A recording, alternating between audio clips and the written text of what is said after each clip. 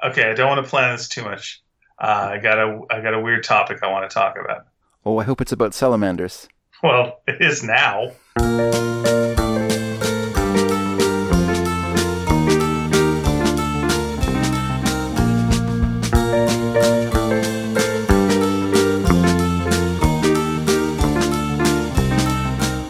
Hi, everybody. Welcome to Sneaky Dragon. I'm Ian Boothby. And I'm David Dedrick. We did it once before, screwed up completely. We did it the second time. Solid. So, well, pretty solid. What do you mean? You got notes? Yeah, I got some notes. Normally we do our notes at the end of the show. Yeah. Off the air. But you know what? You want to do our notes section now? Sure. Let's do our notes section now. Okay. All right. So Dave, what's with all the chickens in the background? What's going on with all the clucking? What's all the clucking? Well, I just have, as usual, it's kind of, well, actually, I shouldn't say as usual. We've had a unusually rainy June, I feel. But we've had a couple of nice days, and it's a bit warmish. So I have my window open, and the chickens are out in the backyard as is their as is their right. I don't know. Fair enough. I hear people that just keep their chickens in a run, like keep them in the run, but I don't know. It's nice to look outside and see your chickens just walking around doing their thing, hanging out, chasing flies or whatever they do. Mm-hmm. Eating. I imagine they eat the grubs in the grass. Like I feel like they're probably better for the grass than. Like they're taking care of the insects and stuff. Yeah, they're taking care of chicken business. Yeah, absolutely. They're doing their thing. Now, And all of everything they do, here's a great part of it though. Everything they do goes into the egg, and then I get to benefit from that. Okay, I thought you were going to say everything they do it for you. And you're going to a Brian Adams thing being a Canadian. Well, in a way they do, because they're making eggs for me. They are making eggs. They don't realize that there's a reciprocal relationship here, but there is. Oh, that is nice when you go and you steal their eggs all fox-like. Now, we were just talking a little bit beforehand about how we're doing this at 7 o'clock. Yeah. So on our time. So whenever you guys want to listen to the podcast, it's fine. But if you want to get the true experience, listen to it at 7 o'clock. Mm-hmm. And there's people, as you said, your wife is banging a pot. Yeah. There's someone behind you making noise as well in the house behind you. I think they're tootling on a it's a horn that I associate with the CFL, with the Canadian Football League. Okay. Which, if you listen to the games, there'll often be this kind of like noise, and like someone's I can't remember what they're called now. Remember when they had the soccer, whatever it's called, the world is it called the World Cup? Vuvuzelas. Yeah. Vuvuzelas. Yeah. Okay. Right out of Dr. Seuss. Yeah, they sound similar actually. We've had them in the CFL forever, but I guess people didn't realize that they were called vuvuzelas. But yeah, you often hear that kind of in the background. And what I wanted to ask was, you're a house of many pets. You've got 2 dogs, you got a cat, you got 2 chickens. Yeah. How do they react to the noise? Oh, they're fine. The dogs don't seem to worry about noise at all. Like even when people are setting off fireworks at Halloween, it doesn't bother them at all. Okay. Our family dog, when I grew up, our family dog Scamp, he did not enjoy the fireworks when the fireworks were happening. He would get all, shaky and didn't like it very much. But, we were kids, so we were completely indifferent. Yeah. But he did not enjoy it. Butts. Yeah, you don't care. Yeah, you haven't got empathy yet. Nope. That comes later. I mean, I had empathy, but my empathy was in a hierarchical system that he was very low on my empathy.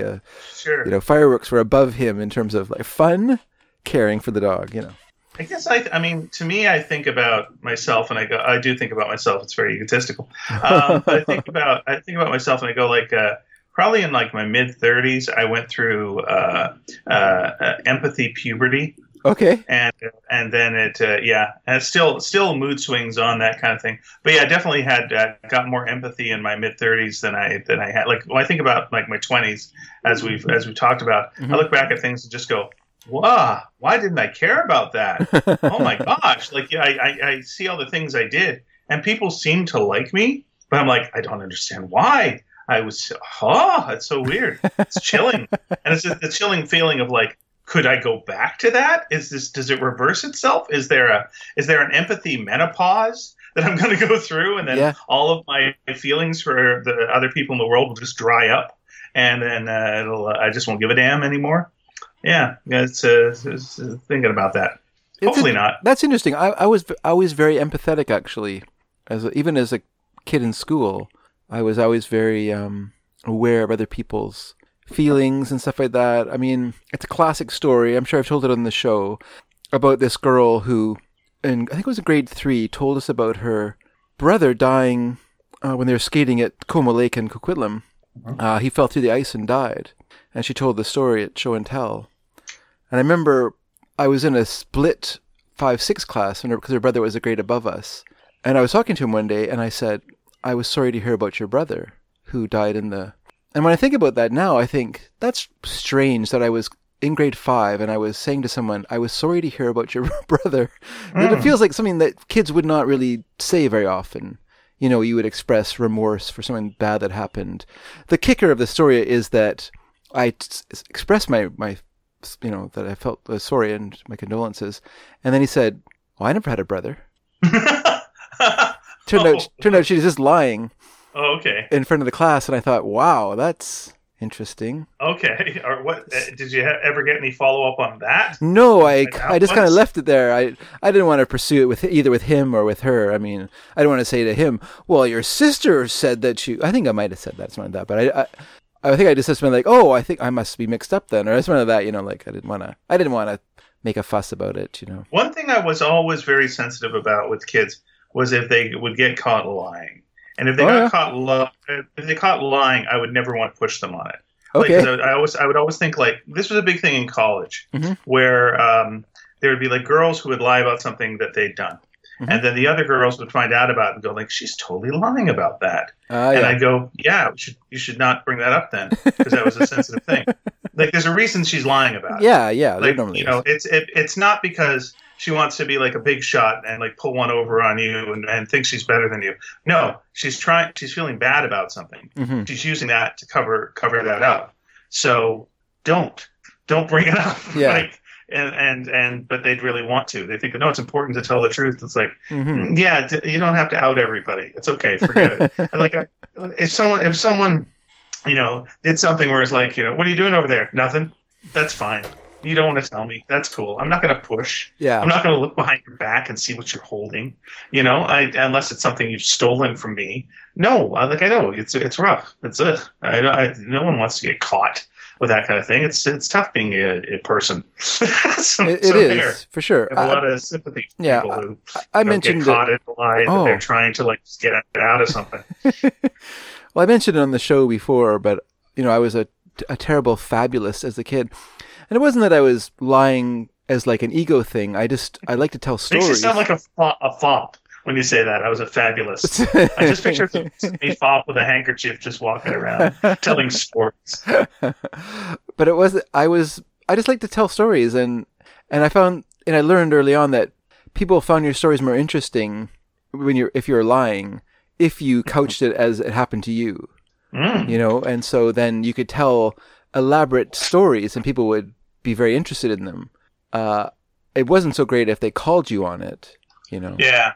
Which, that did happen to me. It happened to me in college, actually. Yeah, it did happen. I got called out on a story one time, and I was like, oh, I was just telling a story. I wasn't really trying to pump myself up or anything. I was just, oh, well, anyway, how embarrassing. Yeah, there was a thing that went really wrong like that when I was, I think, 6. And it was like, there was this contest, and it was you submit a poem to I think it was CBC or something, and it was based on like the book Alligator Pie by Dennis Lee. Okay. So you had to send in a poem. Are you familiar with the Alligator Pie book at all? Okay. Well, he's famous for this poem called Alligator Pie, which goes, Alligator Pie, Alligator Pie. If I don't get some, I think I'm gonna die. Take away the green grass, take away the sky, but don't take away my alligator pie. And then it goes on, alligator stew. If I don't get some, I don't know what I'll do. And it's all these really bizarre, fun poems. And he's a Canadian poet. Yeah. So I submitted a poem and heard nothing back. Maybe I didn't put a stamp on it. I was a dumb kid. Maybe I didn't put it in a mailbox. Maybe I threw it in the garbage. I don't know. I was dumb. So I'm walking. So I'm walking with a kid to school because you got to. But we're still free range kids back then. Yeah. And I say like, I sent a poem to this contest, and it said, "Oh, did you win?" And I went, "Yeah, I won." So it's like, and I think that's the end of that story. Yeah. Yeah. Correct. Get to school, and this kid thinks this is the best news he's ever heard. He's got to tell the world. Tells my teacher. My teacher's like, "Oh, that's amazing. You won this contest." I'm like, yeah, I won the contest. Well, I tell the principal about this. So it tells the principal about it. Like, we got to make an announcement in the school that you won the contest. And I literally went to the principal and I just went, I'd rather you didn't. I don't want that kind of attention. And he actually was impressed by that. And we're like, good for you. Good for you. You know, yeah, it's just like, I just like writing. I just want it to, I think I did say, I want to be better writing. And I convinced him, like, please don't, because I'm going to have to leave school forever when this happens. And and I was like, oh, I hope they don't call my mom and dad to congratulate them. Please don't. Please don't. Oh, dear. It was pretty rough. I still have a hard time seeing the book Alligator Pie.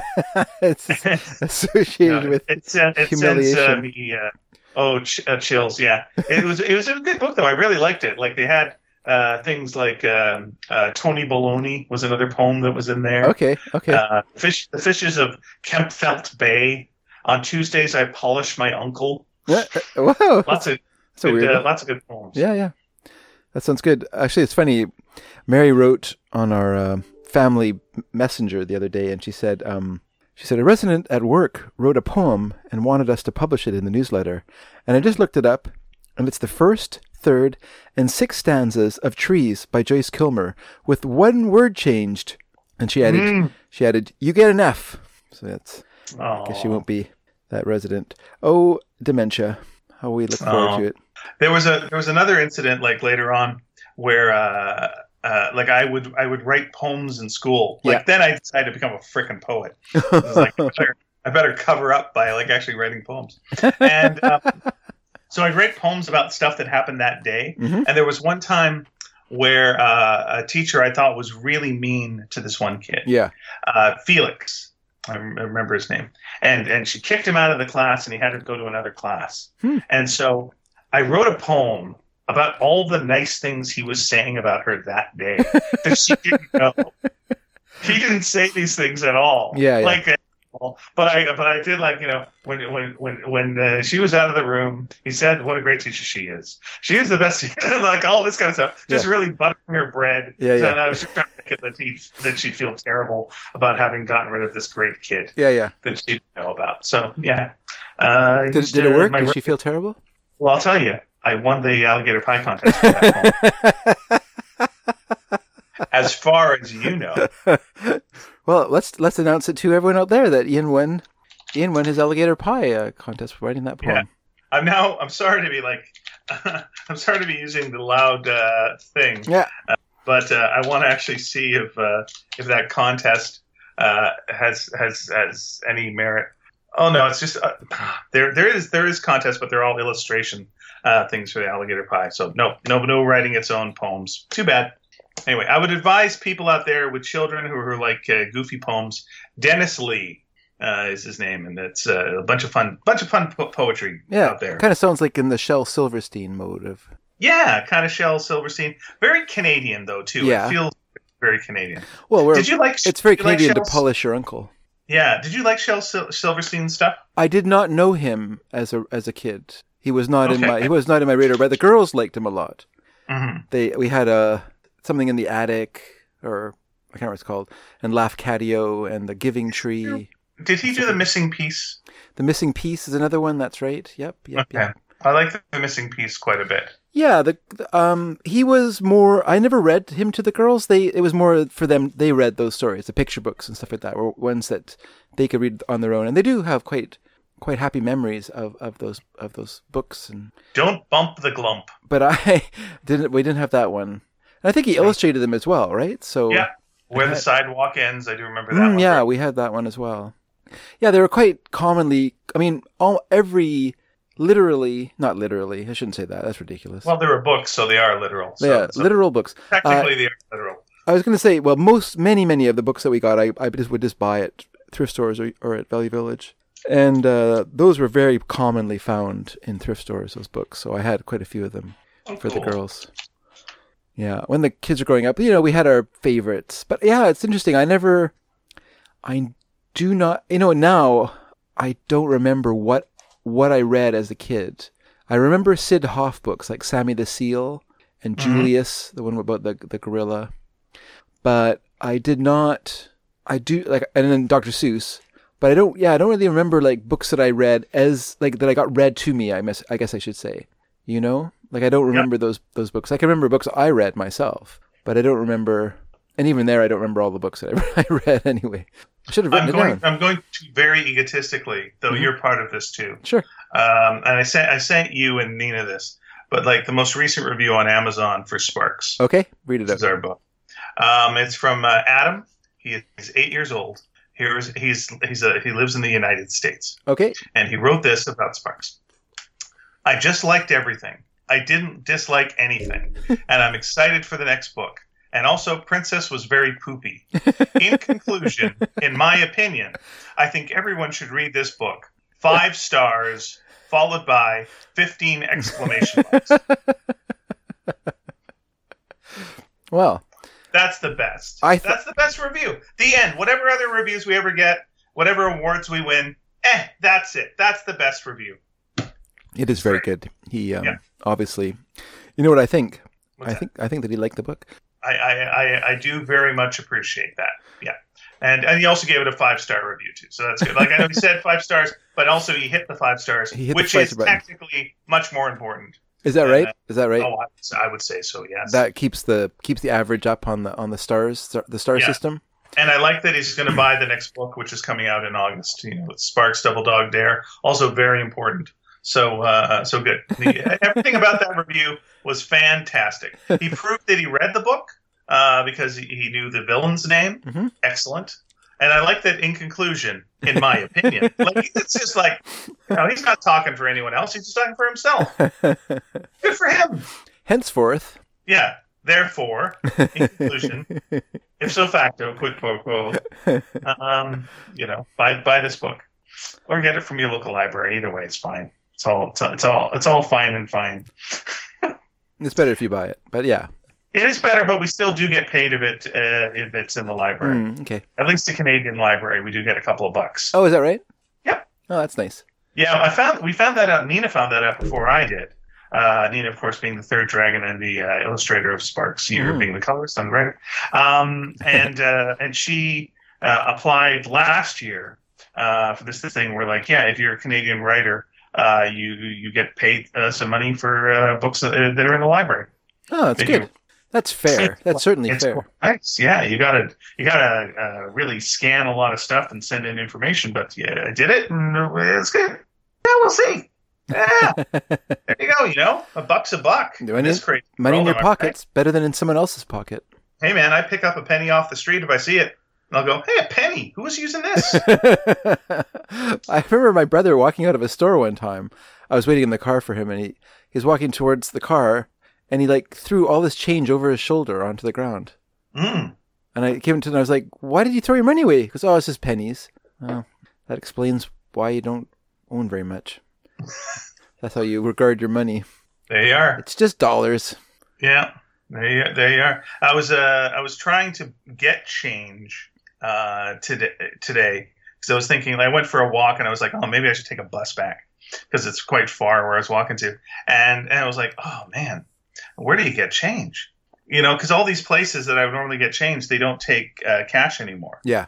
So it's just like, okay, well, there's not change there. So I'm like, okay, well, the bank. Well, my bank's closed because my bank is closed because of the quarantine stuff. But there's another one of my banks 4 kilometers away. I'm like, I guess I could walk to that bank. So I walked to that bank, and I'm going in, and they go, whoa. Easy now. And I went, okay, so they're a lineup? It's like, well, it's not really a lineup. Here's how it works. You got to give us your name and your phone number, and then we'll let you know when you can come into the bank. Okay. Like, okay. So I did that, and they asked, why do you want to come into the bank? And I want to go, none of your business. But I said, I got to get a roll of loonies and a roll of toonies. I need some change. I'm like, oh, okay. So they wrote down my information and showed some ID, and then they said, okay, it'll be about a half hour. And I went, well, I'm not going to stick around for that. That's too long. to get a roll of loonies. Like, I'm not going to hang out for a half hour, which is probably the minimum. Yeah. They're lowballing it right now. They're just giving me the nice low number. Yeah. Hanging out around a bank with a bunch of other, bank heads who are like, want their money and to deposit a check or some weird shit. So I decided to just walk back home again. So again, no change for me. Just scouring the house and trying to find ghosts of quarters past. Huh. Yeah. A half an hour wait. Well, half-hour wait. Yeah. It's weird to me that it's strange. There's a person at work that he doesn't have an ATM card, and nor does he do like online banking. He just goes and always deals with tellers. I just feel like, wow, he's a time trap. You have a lot of money. You have a lot of time in your life. Jeez. Mm-hmm. Like how does he make money? He walks behind cars and waits for young men to throw pennies over their shoulders, and then just is there with a bucket catching them. That's the smart money. He's like, oh wow, this happens more often than you think. I feel sorry. I feel sorry, by the way, for the people that used to make the leave a penny, take a penny containers, because someone made those, and now they're done. They're just done. No one needs those anymore. Gone. Yeah. Vanished. Yeah, I guess people don't really. I guess you could make it leave a nickel, take a nickel, but. And again, they do have them in the States. So. Okay. Yeah. They're making fine money overseas. They're doing okay. Everything's great. Sorry, I even brought up the whole thing. Well, they don't have. Well, I guess they have take a pence, leave a pence. Sure. It's also they do call them. They call them pennies in. I know it's pence, but do they also call them pennies? No. Well, why do they say a hay penny? Well, I think that's a rather. If you haven't got a penny, a hay penny will do. If you haven't got a hay penny, God bless you. Yeah, if you haven't got a penny, so they do. They don't have pennies anymore. Oh, but what was a penny? I don't know, but they don't call them. So they got rid of pennies. Yeah. They brought in pence. Yeah. Like I know they don't have hay pennies anymore. Because they converted to metric, right? They converted so they don't have farthings and all those sort of things. They just have like a set. Okay. 50p piece and a pound coin and a quid, whatever you're gonna call it. But yeah, they got rid of like all the shillings and farthings and all that stuff went out the window. Here's why I'm laughing. Yep. I wrote, "Are there pennies in the UK?" Mm-hmm. The first article that just came up. Yep. The average penis sizes across the UK. So how do Scots measure up? Wow. That was the first thing that came up, and that's in the newspaper, The Scottish Sun. Wow. So good job, Scottish Sun. Yeah. Yeah. You at least one thing, they rank high on search engines. Yeah. Because you must have had some sort of Freudian slip when you were typing pennies then. No, I actually let's see. Here's how I spelt it. Yeah. PINIES in the UK. So if you saw "are there" PINIES in the UK, would you think that I'm going, "Oh, I need to know"? I would think that you left the S out. Is that what you would think? Yeah, I would think you forgot to put the S in. Okay. Yeah. All right. Because that's probably one of the most searched questions on the internet is, are there penises in the UK? Okay. All right. The British. I don't know the answer. Yeah, it's a unit of currency equaling 1/100th of a pound sterling. No, there are pennies. Are there pennies? Okay, I didn't realize. Yeah, there are pennies. Yeah. Okay. Yep, absolutely. It's featured the profile of Queen Elizabeth II since the coin's introduction, 15th of February, 1971, the day the British currency was decimalized. There you go. Yeah. Oh, I didn't realize. I thought they were just called pence. I guess they're called pence and they're called pennies. There you go. There. So we all learned something today. Yes. I'm just going to tell you something really Scottish men have ginormous penises. Let's see. Actually, I was looking at Scrooge McDuck's penis. Yes. And it's very spiral. He is... Well, I guess he's Scottish. Yeah, but the only time you can see it erect is when he's in gold. That's the only time. When he finds gold? That is how he finds gold. Yeah, it's like a divining rod. What are we doing? Why are we talking about this? This is also... Well, he has it framed in his wall, his lucky penis. I'm going to see what other podcasts are on. Just see if there's a good better one that's around. Yeah. I'm going to listen looking. to the Scarecrow and Mrs. King Minute. They go through the entire series of the Scarecrow and Mrs. King 1 minute at a time. Wow. Is that true? No. Okay, that was okay. I don't know. That would be an interesting challenge. It would. Well, yeah, okay. Is to go like, what isn't there a podcast about? And then you just like sit and just go, what? And you're like, badgers? Mm-hmm. Do you think there's really not a Badger podcast? Oh, wait, does that mean like the sports team? It's like, no, actual Badgers. Okay, is there an actual Badger podcast? I think there might be. Yes, there is. Okay, all right. What else is not a podcast about? Yeah, I think there's about everything now. Yeah, probably right. Speaking of dumb minutia, this is just something dumb I looked up. Okay. Which is, Dr. Pepper. Yes, I do. Yeah, something that always kind of I find interesting is like when I go to buy soda pop, I will buy usually a Coca-Cola or a Pepsi. Though they always say, whenever they do the tests, the generic supermarket brand always wins. People love it, and so I'll always buy the generic supermarket brand of anything else like ginger ale or even a Dr. Pepper. And what I always like looking for is how do you mean it always wins? Like in taste tests, you mean? Test, yeah. Like the fake cola always wins. Beats out Coke, beats out Pepsi. It's like it's usually sharper. It's not as sweet, and it goes over better. Like people like the taste more. Huh. But we're used to Coke and Pepsi, so you drink the Coke and Pepsi. But I always like looking at like what do they call Dr. Pepper? Because that's the one where you just kind of go, oh, let's have a bit of fun. Yeah. So I'm just gonna read you 35 knockoff Dr. Pepper names. Okay, that sounds good. And these will be found in different stores. Yeah. This would be like a Kroger or something, or Food Lion or Kmart. Sure. Or Walmart. Walmart, for example, is Dr. Thunder. Kmart was Dr. Rocket. So here we go. So Dr. Riffic. Okay. Dr. K. Dr. Smooth, Dr. Wells, Dr. Becker, Dr. Perfect. That one is from Canada. Dr. Thirst, Dr. Check, Dr. A+, Dr. Slice, Dr. Star, Dr. Rocket, Dr. Thunder, Dr. Joe's all natural soda, Dr. B, Dr. Topper, Dr. Pop, Dr. Radical, Dr. Up, Dr. Skipper. I'm familiar with Dr. Skipper. That's at Safeway. Huh. Dr. Cheer at IGA. Dr. Pouble. That's at the grocer in Georgia. For some reason, Dr. Pouble. If I entered that, it would go, who's got the most pubic hair in the UK? I like this one from Vermont. Dr. Whatever. Yeah, it's like next to Dr. Fuck It.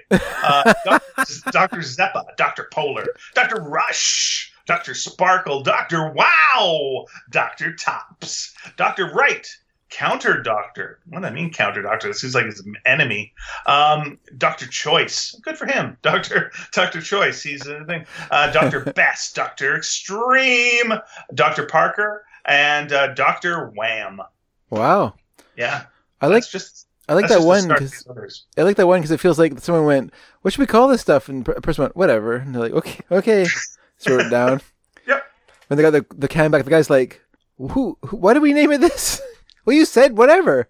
Oh, yeah. And now, technically, a Mr. Pibb is a Dr. Pepper knockoff. It is. But it's not a store brand. Yeah, it never went to university.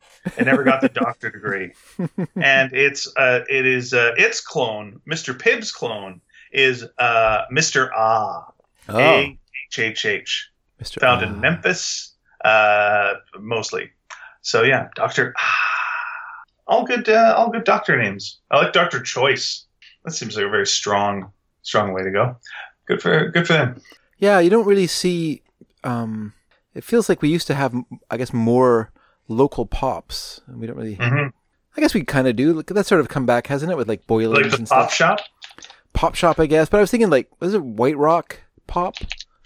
Remember it had like the woman sitting on a rock on the label on the front of the can. Oh, you're interesting me now. Okay, White Rock pop. Well, just using the word pop. White Rock beverages still thirsty after 140 years. Yeah, there she is. Yeah. Yeah, there's a nice fairy lady. She's looking down at the people she's drowned. Yeah, What? it's the Greek goddess Psyche. Okay. Yeah, she's appeared on millions of bottles and cans of White Rock sparkling water, tonic water, and ginger ale. On every one, she's missing one article of clothing. What is that article of clothing, David? Would it be her socks? You know what? I will say then 2 articles of clothing because she is indeed barefoot. I will also give you right now that she's not wearing gloves. So yes, there are no socks. There are no gloves. Okay. What else isn't she wearing? I'm going to guess her underwear? Underwear. Yeah. You know what? Mhm. I'm going to give it to you. She's topless. Topless. She's clearly topless. Huh. She's topless, and she's wearing kind of a very see-through number that is covering, draped over her bottom area. And then she's got little fairy wings. But she's got quite a bit of hair stuff going on, like up top. She's got a very Cinderella do. And she doesn't have earrings. But yeah, she's just looking into the sea. And she's gives you a nice bottle of ginger ale, tonic water, sparkling water. I bet you that's based on a famous painting, like on a painting anyway. Well, here's we can probably get into this, but here was the reason. The reason that they had her be topless was because back in those days, this was I'm trying to think where it was. If it was about 1930 or so, the idea of a bare breast was the sign of purity. So this showed like our drinks are so pure and clean that she doesn't have to wear a top. Huh. Yeah. There you are. Interesting. Indeed. Yeah. I'm just trying to look up. They almost went away in the 80s. Today it's still around, but it's only got a dozen employees. Oh, really? That's really interesting. Yeah. Where are they based? Where are they based? Yeah. I would assume in White Rock. Oh, really? Oh no, sorry. Mostly at his factory in Brooklyn. Yeah, they're mostly at his factory in Brooklyn. Okay, here we go. Weird that I remember having it here then. Here's where they are. They're now at, they got a mid-rise office building near the LaGuardia Airport in Queens. Oh. Okay. Oh, now, here's who, let me throw this at you as a bit of trivia. Sure. For White Rock Soda. Throw away. They used a famous fictional person as a mascot. Yeah. Years before another soda company jumped on board with that character. Oh. Who was that person? They appeared in their ads. Was it? And then later on, someone else, some other soda company took over and or used him, and became kind of famous that way. Was it the A&W root beer? Root beer. It was not the A&W root beer. No. In fact, this person, hella famous. Oh, so famous. My gosh, famous. Like an actual like famous person, fictionally famous, fictional character, but famous. Yeah, some people would say they're not fictional. I'm not going to argue with them, but they're fictional. Huh? Fictional character. Some would argue that they're not fictional. Yeah, and if you told them they were, they would cry. I told them they were fictional. So Santa Claus? Yes, they were using Santa Claus in their ads decades before Coca-Cola. Okay. Oh. And they were using Santa in the way that you see Santa. Like Santa, people have said, hey, Santa Claus, his design is very Coca-Cola. It's this Coca-Cola colors. He's got the red outfit. He's got the white trim. But if you look at the ads for White Rock, the holiday ads for White Rock soda, it's that Santa Claus. Oh, wow. And this was decades before Coke got on board. Interesting. Yeah, he was working for them during the early 1900s. Santa Claus. Yeah. Hard to work. And then he went, fuck y'all, and then went over to Coca-Cola, got a better offer. After something happened with him and the girl who was topless, then all of a sudden, not so pure anymore, and she had to wear like a full outfit. Yeah. Maybe she went on to become Mrs. Claus. That'd be nice. That'd be a nice story. That's a good end. That's a nice ending. Yeah, let's go with that idea instead. I like it. I like it. All right, I'm fine with that. Me too. Oh, interesting. Oh, I don't know if White Rock had anything to do with White Rock. Probably not. No, I think I associated them together as a kid. Here, just so people know who are our listeners who are from outside the area, White Rock is a pleasant beachside community in the Lower Mainland. It is. Once upon a time, I guess it would be an area where there are cottages or cabins. People would go and stay near the seaside for a pleasant have a pleasant time in their cottages and things. Take the train from Vancouver out to White Rock and summer there. And but now it's very famous. They would have a very famous sand castle competition that people would come internationally for. It was quite amazing. And then grouches in the area went, "We don't like all the cars." And stuff. Yeah. That's true. That's what happened. Yeah, jerks. Yeah, I mean, yeah, jerks. It's a hard thing. Like I remember as a kid, not as a kid, I shouldn't say kid. I do remember as a kid going to White Rock, but I remember as a young adult, when Lisa and I started going out together, we would often go down to White Rock and like go into the used bookstores and thrift shops that were like right along the beachfront there, which sounds weird nowadays because that area is, I think, highly desirable as a place, but in those days it wasn't, because it's very seasonal. Like, you have a busy summer, but no one's going to the beach in the wintertime. Mm-hmm. No one wants to go for a walk along the beach when it's raining out and stuff. So, you have a real dip but I guess nowadays it's more about people living down there than about stores and stuff like that. So it's changed a lot because like anywhere else in the Lower Mainland, it doesn't matter where it is or how steep the hill is. People want to live there. So it doesn't, it doesn't matter. We'll live here, but it gets really busy in the summertime. That's okay. We'll complain about it then. Yeah. Oh, interesting. Yeah, I used to go to drama school classes in White Rock, so we'd go every week. Okay. And so that's how I kind of know it. And we'd go and then we'd come back and I'd be like, "Can we have some fish and chips?" And like, no, like we gotta go home. You know when you're in White Rock because the streets have names and not numbers like they do in the because it's separate from Surrey, even though it was once part of Surrey. Now it has its own city council, but once upon a time it was just part of Surrey. But what separated it was on the Surrey side of 16th Avenue, it was 16th Avenue, but on the White Rock side, it was North Bluff Road. And then all the roads down the hill from there all had names and there were no numbers, which is kind of interesting. And that's how you know. Cool. And if you're going from Vancouver by train into the States, you will go through White Rock, and it's a really beautiful view. You'll see the ocean. It's really nice, and you normally see the pier. Which I don't know if it's been rebuilt since the storm that knocked it down. Yeah, I don't know. I think it's in the midst of being rebuilt. Okay. We were there a little while ago. I guess we were there on Christmas for Lisa's. One of the teachers had the Christmas staff party at her house. Okay. And they live in White Rock in a kind of fancy house, and so we went to that. We were there for a very short time because I don't know. There's no one to talk to, those sort of things, I require particular people to talk to, and if they're not available for me, then I just don't want to be there. Anyone want to talk music? No. Movies? Nope. Comics? Hello? How about comedy? No? Okay. Okay, well, the hell let's get out of here. Exactly. Yeah, exactly. Done and done. No point hanging around. People I don't know. It's weird when you're at a party and it's full of teachers. Mm-hmm. And they just don't seem that interesting. Just like, well, this is not unlike when I was a student. And you just stand up in the middle of the party and go, boring. Exactly. I assume they're enjoying themselves. It's just I'm not enjoying themselves. My friend was at a party with Penn Jillette. Well, not a party, a backyard kind of get together.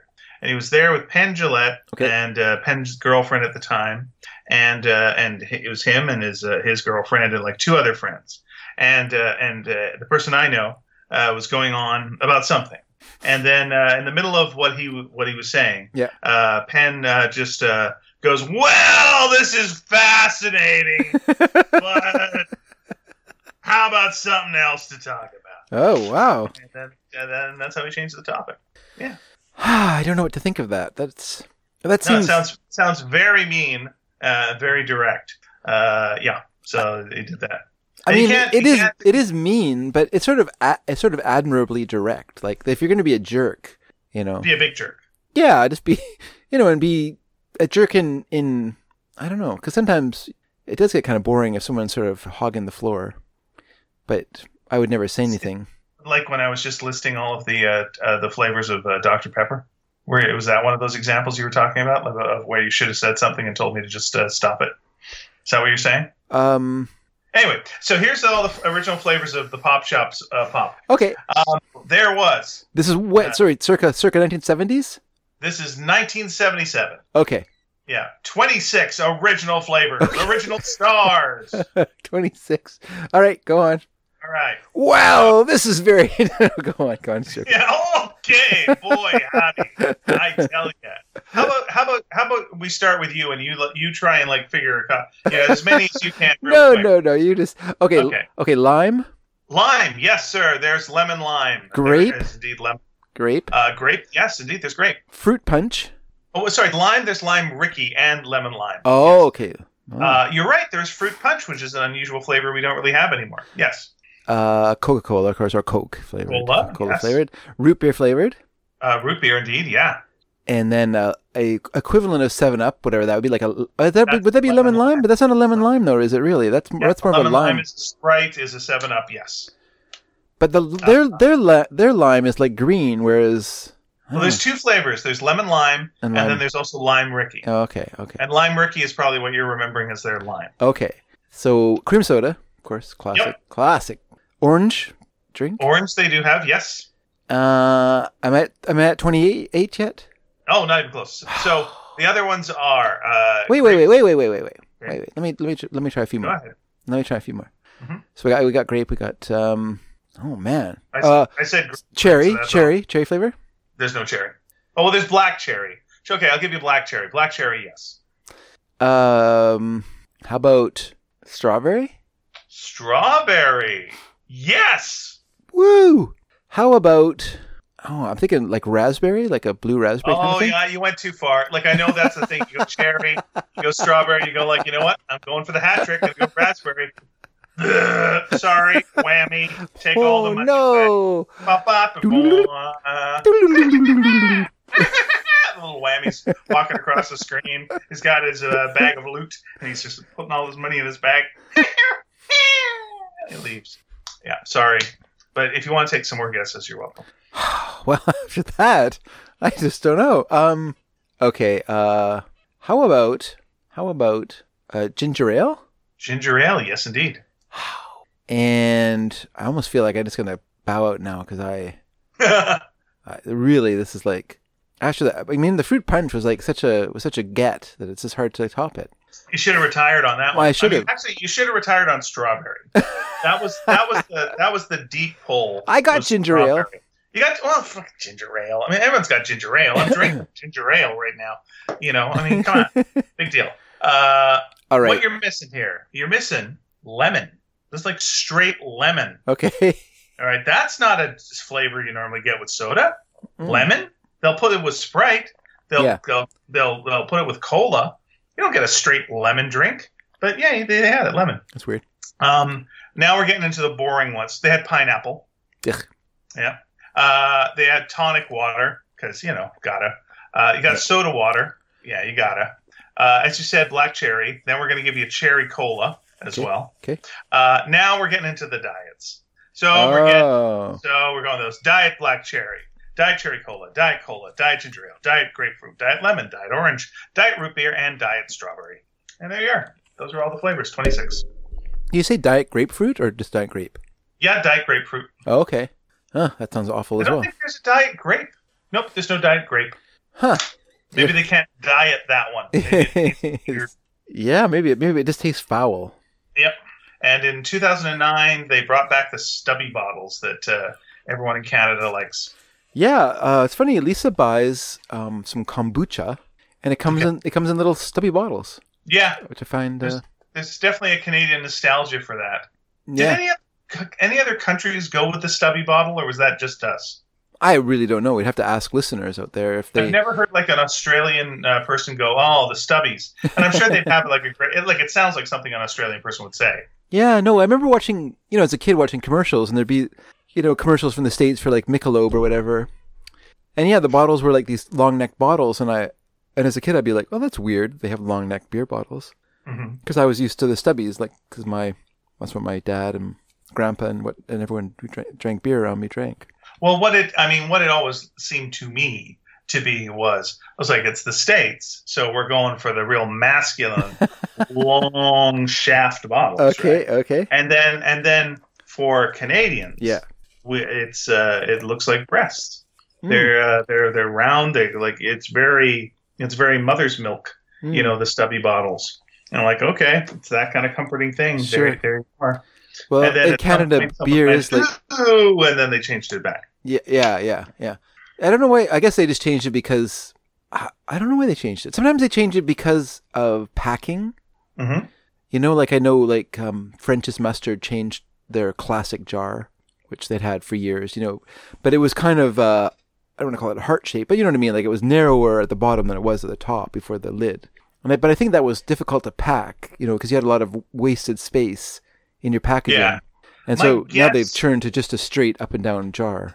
Yeah, my guess would be, if you look, there was probably something happening at the time where beer was getting a little fancier, and ours looks cheap. The stubby bottle looks cheap, so they were going to make a long, fancy bottle, and if nothing else, it's new, so people buy something new. Sure, and then you can raise the price because it's new, and there you are. Yeah, I don't know. It could be, but it also it was just cheaper for them to buy the same beer bottles as everyone else, because I doubt they make their own beer bottles, so they probably have a supplier who supplies them with bottles, and it was just cheaper for them to get ones that were the same as everybody else's. Okay, and just add their label to it rather than have these ones that were specially made just for the Canadian market. I don't know.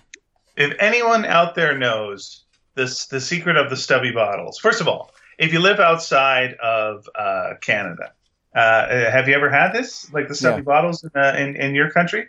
And do you know what we're talking about? Do you know what we're talking about with these stubby bottles? Yeah. We'll put up an ad. We'll put up an ad for Labatt's or something with a stubby bottle. We'll show you what we're talking about. Also, if you ever watch old SCTV with Bob and Doug McKenzie, they drink stubby bottles of beer. Yeah. I believe. My favorite is Old Style because it had that great picture on them.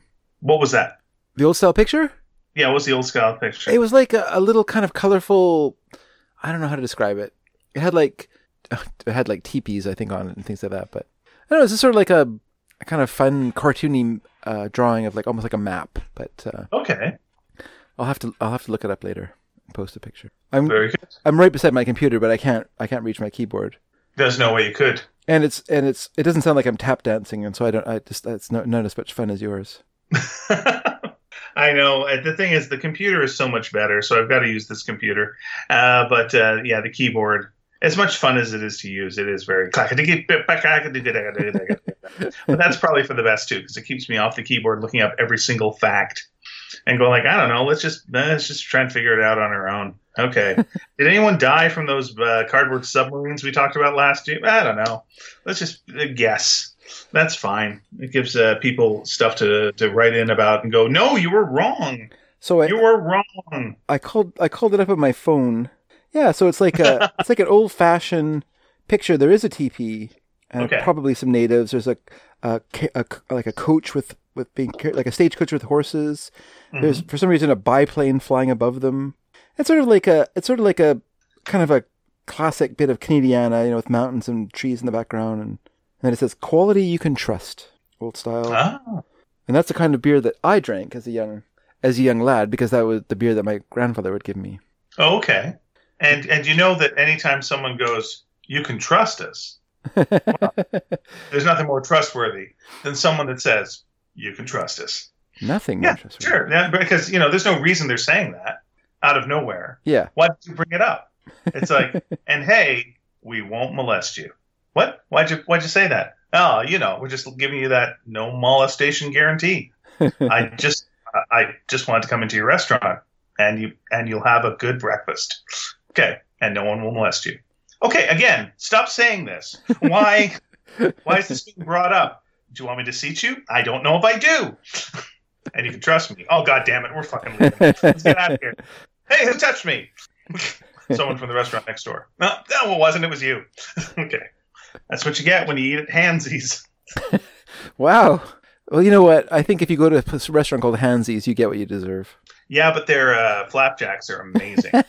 Well, sometimes you got to pay. You got to pay for. Got to pay to play. You got to pay in some way. Sure. So I sent you a picture of the image of the beer bottles. You sent it to me via my Facebook. Is this Messenger, yeah. My Facebook Messenger. So you're going to hear a ding in a second as I open this up. All right, let's take a look at this beautiful thing. Here it comes. I'm sure. And oh yeah. You remember that, right? You know what it looks like? It looks like the ad in the back of the comic books where you would have all the Revolutionary soldiers. Like you could see those guys running across that field. It does kind of look like that, actually. Yeah, and you'll get this biplane, this teepee. Okay, but they won't look anything like that. Beer. I don't get it. I've tried it so many times.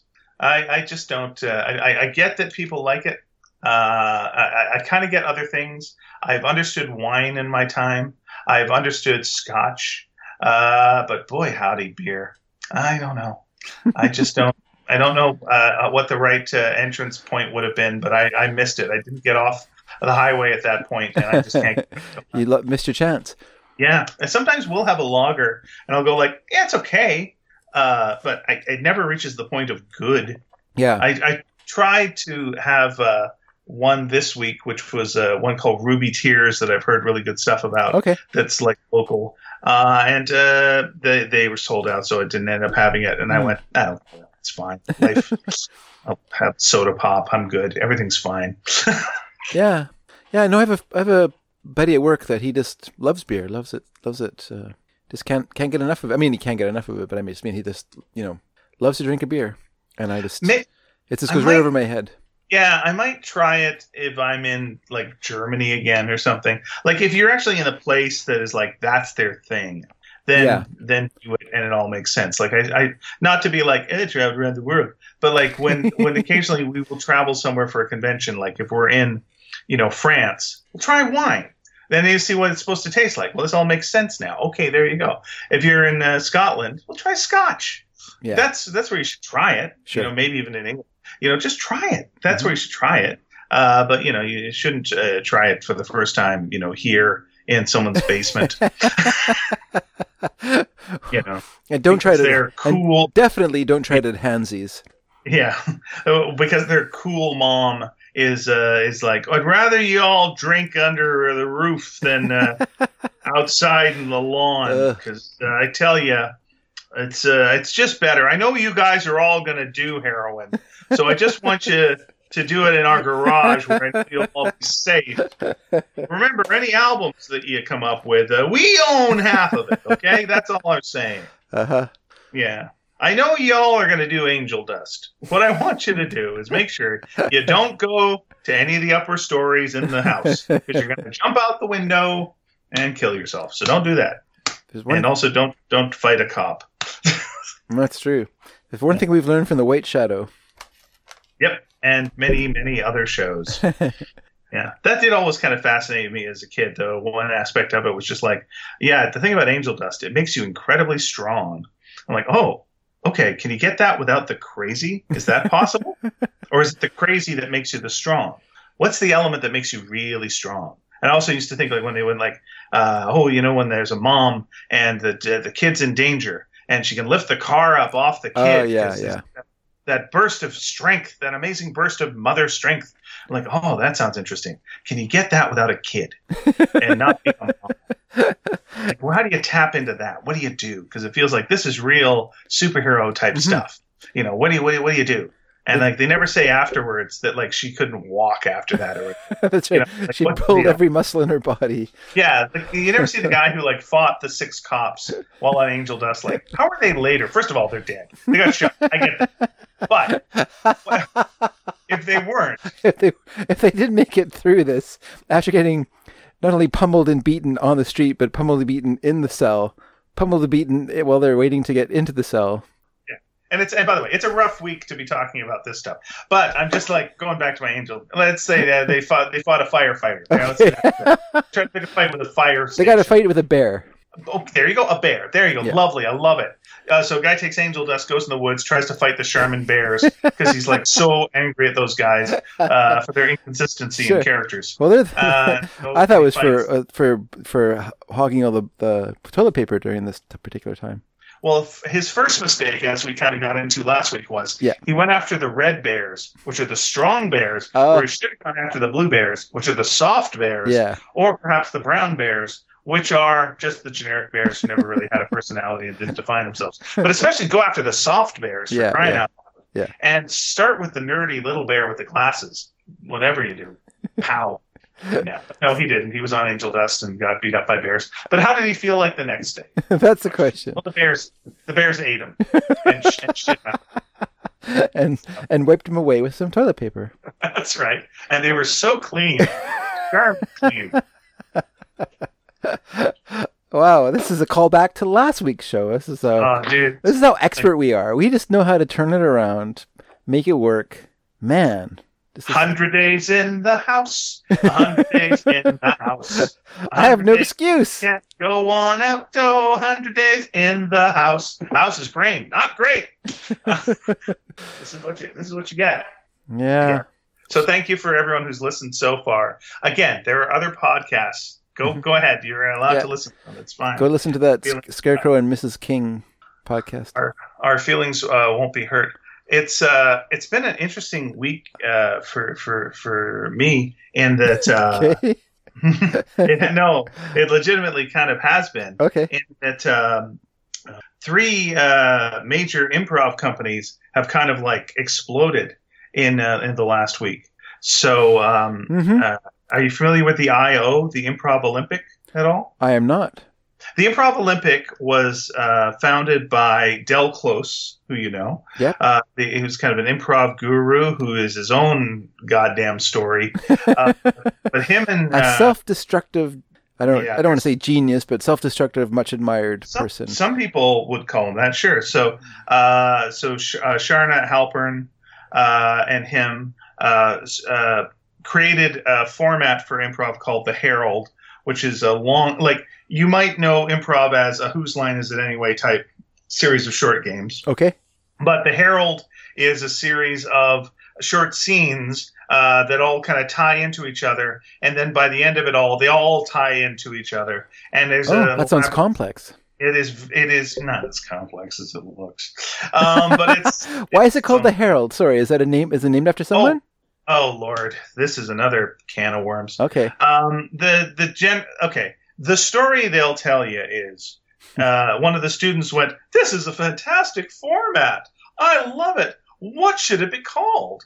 And then Del Close went, "Let's call it Herald." And everyone went, "Oh!" And then they went like they actually called it Herald. So that's the thing. Yeah. But other people have claimed that they came up with the name Herald. Okay. And Del Close took credit for it, which would be a very Del Closian thing to do. Sure. That's the kind of thing. So they created this format. They did the Improv Olympic, and then many people who you know from like Saturday Night Live, did it. And it used to be called the Improv Olympic. Then the Improv Committee went, "Hey, knock it off," and they went, "Oh, sorry." They called the Improv Olympics and the Olympic Committee. You mean? The Olympic Committee. Yeah. So they were called the Improv Olympic. Yeah. No, you said the Improv Committee. So Oh, very good. I just wanted to clarify. You meant the Olympic Committee stepped in and said no. The actual Olympic Committee said to them, "You can't use that name," as they are very litigious with the name Olympic. Yes. And so they went okay, and they changed their name to the IO. So okay. Now people who have gone through the IO are like a Stephen Colbert, Amy Poehler, Seth Meyers, Bob Odenkirk. And a lot of people, Matt Besser, and people who have then gone on to form other things like the UCB and what have you. Sure. So it's a very well-known and respected organization. They had a scandal a couple of years ago where women were being harassed and some bad shit was going down. And they kind of got through that. And one of the things that helped them and hurt them was that it was being run by Sharna Halpern, who was a woman. Yeah. And so... but she kind of came on the side of kind of pulled a Terry Gilliam and did the old "these gals knew what they were getting into," and that didn't go over real good. Okay. So yeah, there was a bit of that. But then it kept going and kept going. But then, of course, because of the quarantine, they were shut for a couple of weeks, and they just went, well, we can't open again. That's the end of us. So they're shut down. They're gone. Second City, meanwhile, went through a thing where, because of Lives Matter, a little bit of focus kind of got onto them about how many black people have you had in your cast? And basically, when it came to women, in all their history, one. And she had kind of a short run, and it was treated quite badly. And she kind of spoke up about this, and it became a big thing. And then some of the people who had worked for Second City but didn't do main stage, who were black, formed this big petition about, Second City's really got to get its act together and all this. And it was a big scandal at the Second City. Okay. So that's not over at the Second City. So that's people like Amber Ruffin, and I'm blanking on a couple of people's names, but it's quite well-known people who are comedians that you'd go, oh yeah, that person, oh that person, and that person, oh geez, that person. So they were not part of SCTV, or sorry, they weren't part of Second City, not SCTV, but they weren't part of Second City main stage. Okay. They there's a couple of levels to Second City. There's main stage, yeah, and then there was the kind of not really amateur theater, but there was like a smaller theater that's off to the side that you could be part of, or you could be part of the touring company. You could go on cruises, but you wouldn't really be developing any new material. You would be performing material that other performers had created in the past. So you'd be doing all the classic old-timey sketches. So especially if you're a person of color, that came across a little weird, because you would never be developing anything for you. Yeah. And they would always cast according to type. So if you remember the original SCTV cast, you had Andrea Martin as kind of the goofy looking woman. And then you had Catherine O'Hara as, oh, she's the pretty woman. And then there's Joe Flaherty. He's kind of the tall, gangly guy. And you'd have, someone who's like, he's the kind of average kind of jockey guy. You'd have like a Dave Thomas, and like, that's the everyman type of guy. But then you got the tall kind of like, well, I tell you, hey guys. You have that guy, and then you have the fat guy, and that was John Candy. Yeah. And they would cast on the basis of type, and they would not cast people who weren't white. That was what they would do, because they were just like, no, they got to basically be these types. So we're going to cast as in this mold, and they did this for decades and decades and decades, and that's kind of blown up this week. Okay. Meanwhile, in Vancouverland, yeah. The Vancouver Theatre Sports League, who I used to be with about 15 years ago, yeah, they decided to put up a Black Lives Matter image on Instagram, and it was the solid black, just a solid black square. Sure. Now, Black Lives Matter said, don't do this. Don't put up this square. Because what happens then is when people are looking for Black Lives Matter, all they get is just nothing but blackness, and it shows nothing. So don't do that. What you want to do is put some information on that square, or donate, or here's a link to something. Whatever you do, don't just do the black square. That's not supportive. And so, but Theatre Sports still did the black square. Okay. So someone came on and said, don't do this black square. They said, don't do this black square. And they kept the black square, and then they deleted their comment. And then that made this person mad. And then they started posting about Theatre Sports and how Theatre Sports is basically all white pretty much. And then they went through every picture that was on Theatre Sports' Instagram page and just wrote the white underneath almost every one of them that was white, which was almost every one of them. And then after they did that, other people started coming in and going, yeah, they're really bad to people of color. And then women started coming in and going, yeah, and they've employed this person who is alleged predator for quite a while. And they're not saying it as politely as I'm saying it. Then they said, yeah, and I was always, hit on hard by all the married men in the company, and basically made to feel if I didn't put out, I wouldn't get work.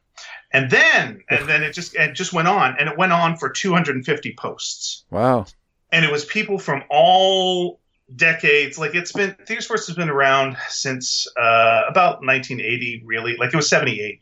But really since around 1980, and yeah, everyone just like unloaded all these facts, all this history kind of came out, and it basically shut everything down. It became a news story.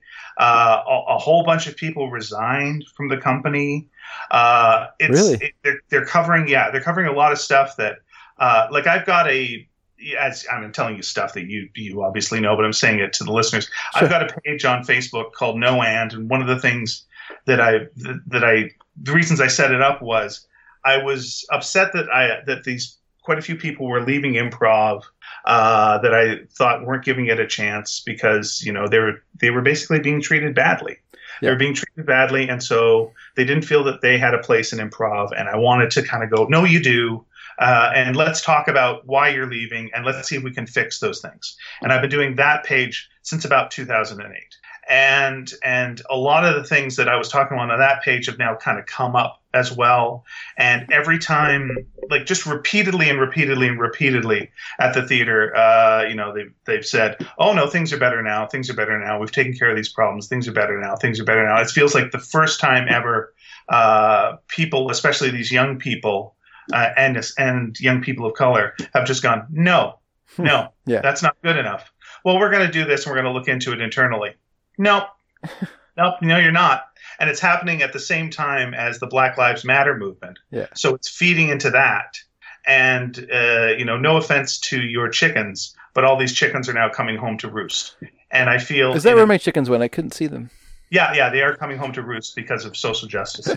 And well, good for them. So, it's become a news story. And because it's become a news story, quite a few people have been contacting me about it, too. Mm-hmm. And I've been collecting stories that are private stories from people for like 20 years of like, the way they were treated at the theater and things people have done to them and really, really horrible stories. Yeah.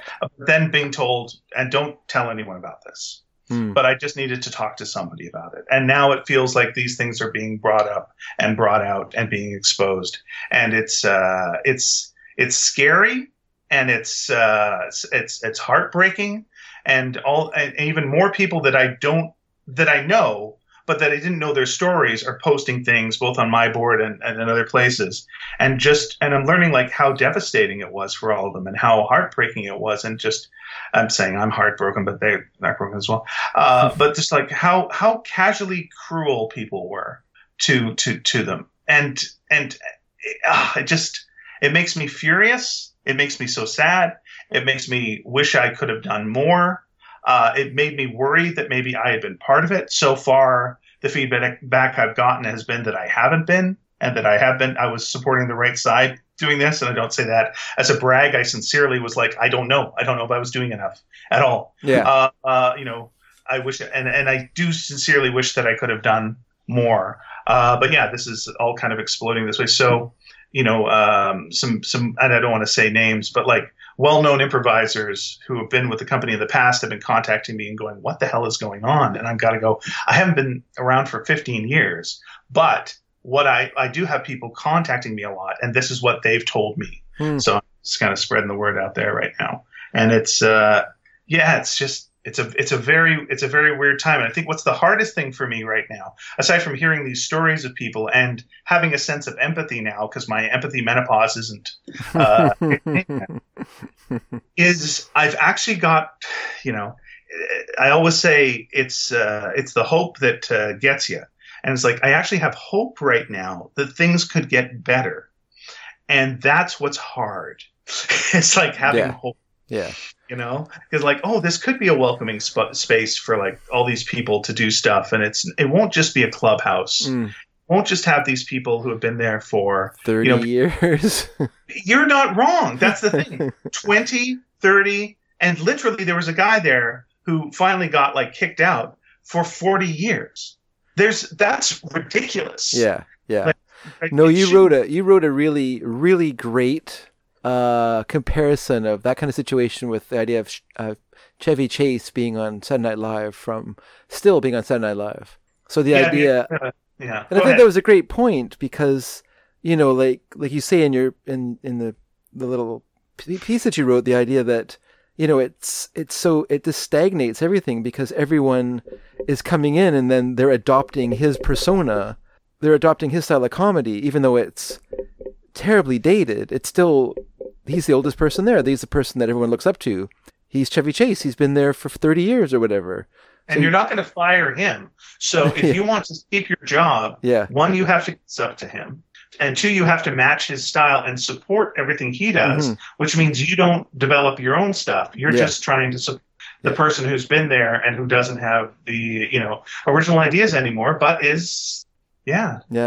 No, it's interesting. Do you think that this? Sorry to go off topic just for a second, but do you think Do you think Lorne Michaels was aware of this? Was it intentional, or was it just it kind of fell that way because the original cast just kind of split almost all at once, and then he was, or did he leave? Did he leave after the original cast left? He left with the original cast. Oh, okay. Yeah, and then Jean, I forget her.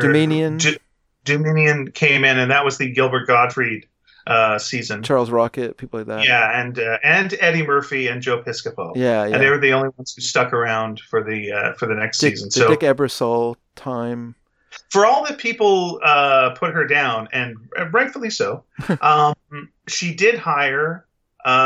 She did hire Eddie Murphy, who was their biggest star. Yeah, for sure. So okay, I'll give you that. If you do that. And then Dick Ebersol came on, and then you had again that was the big Eddie Murphy years, and then Lorne Michaels came back after the Billy Crystal, Martin Short, Christopher Guest season, and it's been what it's been ever since.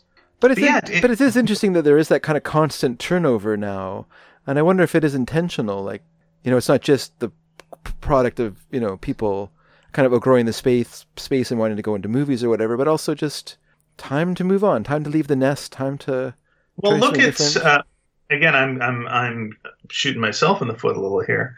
Maybe not because they fired me. But look at The Simpsons. Yeah. The Simpsons. Everyone is still good. Like there's nothing wrong with The Simpsons, and occasionally they'll have a good episode that you'll go, "That was a good episode," but you'll never have that explosion. Yeah. That freshness. Yeah. That you had before because it's all the same people doing all the same thing, even though they're all fine. Then there's nothing wrong with it. It's just never going to get, oh my gosh, wow. Yeah. Maybe they're never going to bring in a bunch of new talent, which is what you need. You need a bunch of new talent. Like the problem again with something like a Theater Sports is, and I'm blowing my own horn here, but when I came into the company, I came immediately got 15% better. Oh, bless your heart. I came in with other people in what they called the Rookie League. Yeah, we were the first. Like they would have a segment called the Rookie segment, or the Rookie whatever. They'd have 15 minutes before a main show where they'd let amateurs perform, and then that would be the main show. And here we go. But for us, they gave us our own night, which was a Tuesday night. And so we got to know the stage, and we got to play with each other, and we weren't trying to, show off to the big shot performers because for the most part they never show up. So we just had our own night to dick around and do as much as we could, and we started selling out shows. And then when we made it to the main stage, we kind of made it to the main stage in a group, and so we had already developed a style together. But if I had gone, if I'd gotten hired immediately and gone to main stage, I would have tried to have been just like Colin Mockery and Ryan Stiles and Jerry McAteer and Danelle Williams. I would have tried to just match their style and match their tone because that's what you do, try to copy. Yeah. And you don't develop your own things and your own ways. And it wouldn't have been as good. And whenever Saturday Night Live has those nice bursts, it's when something like, Andy Samberg, gets to develop his stuff with the other Lonely Islanders first, and then they all come in and now they're in charge of this segment, and now it looks fresh and what have you. But if he just had to come in and just play support for 3 years until he kind of got a couple of speaking roles, no good. There's no dice. It's bad for the show. but it's also terrible for people. Yeah, you're right. And I remember when you quit theater sports, and I was quite shocked actually when you did that. Oh, were you? I was, because you liked it so much for so long, and when you left, it didn't feel like you left in the best of terms. Well, it was okay. I thought it was okay until I learned it wasn't okay, and my experience was a couple of years earlier, I joined a group called Urban Improv that was kind of a popular improv group at the Urban Well, which is a local bar that would have comedy nights on Mondays and Tuesdays. And Monday nights, Brent Butt from Corner Gas would host comedy night. And that was building up steam. And so then some other people went, how about we do an improv show? And I went, oh, this sounds good. And I kind of forced my way into that within about 6 months. Okay. And so that was cooking, and we were doing our own thing, and it was a lot more blue than the stuff at Theater Sports, which was more family friendly. And we were doing quite well. Like, we were selling out every show we were doing. And we decided to, bring in some amateurs as well and like give them a chance to get some stage time. So we'd have them open for us. And then Theater Sports tried to shut that down, tried to, first of all, tell us, you can't do another show aside from Theater Sports. I was like, well, what do you mean? You don't do shows on Tuesday nights. We're not even competing with you. It's like, yeah, but it's not a good look for us to have you guys doing that. Oh, well, I don't care if it's a good fucking look. We're gonna still do our show. Yeah. And it's a paying gig. It's all this stuff, and like, you don't own us. We're not on a contract or anything like that. What's this about? Yeah. And so they then decided to go after the amateurs. And they would take them aside and they would bully them. They would tell them, you can do it, but it would be bad for your career. There was a lot of, you got a great career, it'd be a shame if something was to happen to it. And they did that to us first, right? Yeah. That was their style, was intimidation, was like, some people don't like that you're doing this. And they'll never say something directly, but they'll do that. So I was like, this ain't no good. But so we we kind of knocked that shit off. But there was one person who was doing the shows with us, and she was a very talented person. And I'll say her name. Her name was Penelope Corin, and she got fired from Theater Sports as kind of an example of this, and to show other people, And the way they fired her was a shitty way, which was, we all had our pay boxes in the office, and you'd go on payday to go, and you'd say, there's your box, and you would open it up and you get your check out, and you'd shut your box, and if there was some mail for you, you'd get it. And they just took her box away. It was gone. And they went, where's my box? She says. And it's like, something, I don't know. They wouldn't say anything. Really? It was basically get the message. Yeah. It's like, it might be in the general box. It's like, oh yeah, it's here. What's going on? They wouldn't tell her. It was like, so they were firing her without firing her in the most gutless way. Yeah. So I felt bad about this, and so did a couple of other people. And we went like, we gotta get some work for her. She's great. Like, we gotta get some work for her. Yeah. And so we came up with a show, and also there was another performer who wasn't getting a lot of work at that point named Nick, and he was a stunt coordinator who was a master of like a sword master. Sure. So we went, let's do a sword based thing. And so we went, okay, let's do that. And so we were pitching this together, and we were going to try and get her into a show at Theater Sports. We were going to like do this show, and we were going to cast her in the show in Theater Sports, and this was going to bring her back into Theater Sports. Yeah. But then while developing this for Theater Sports, we realized we couldn't do it at Theater Sports because it was just it was beyond them. They couldn't do it. And the big point where I realized this was, we want to have a fight on some steps. But you know how they have the fights on those big sweeping long staircases, like in Robin Hood. But we want to have this fight on 4 steps. And we're gonna stage like the sword fight on these 4 steps, and it'll be really dramatic, but it'll be like we're going up this long staircase and do all those kind of things, and it'll be like, oh, I might fall off, and it'll be that kind of stuff. and so we pitched that, and the guy who's in charge went, yeah, we can't afford to build stairs. And I went, oh, well, it's 4 steps. You can afford to build 4 steps for this one gag. I'm like, yeah, we just don't have it in the budget for that. And I went, hey, you know what? I'll pay for the 4 steps. I'll pay for 4 steps out of my salary, no problem. Let's do it. Yeah, I don't think it's something we want to have on our stage. And like, let's just have it on our regular stage. And if we could not have a set, that'd be great. We'll just do it on our regular set. Okay, but we're going to need costumes. Yeah, I don't know. Really? Yeah, it was just like, absolutely. It was like, well, we can't do it. So went like, okay, but I want to use Penelope and I want to use it. So we did our own, we were going to do it in our own theater space. Yeah. You know, that ended up happening. But what I knew was like, Theater Sports was going to get mad about that. So what I'm going to have to do is I'm going to have to be the sacrificial lamb here. So I went up to the manager, who's at the time Jay, and I went like, I really want to move on and do this play.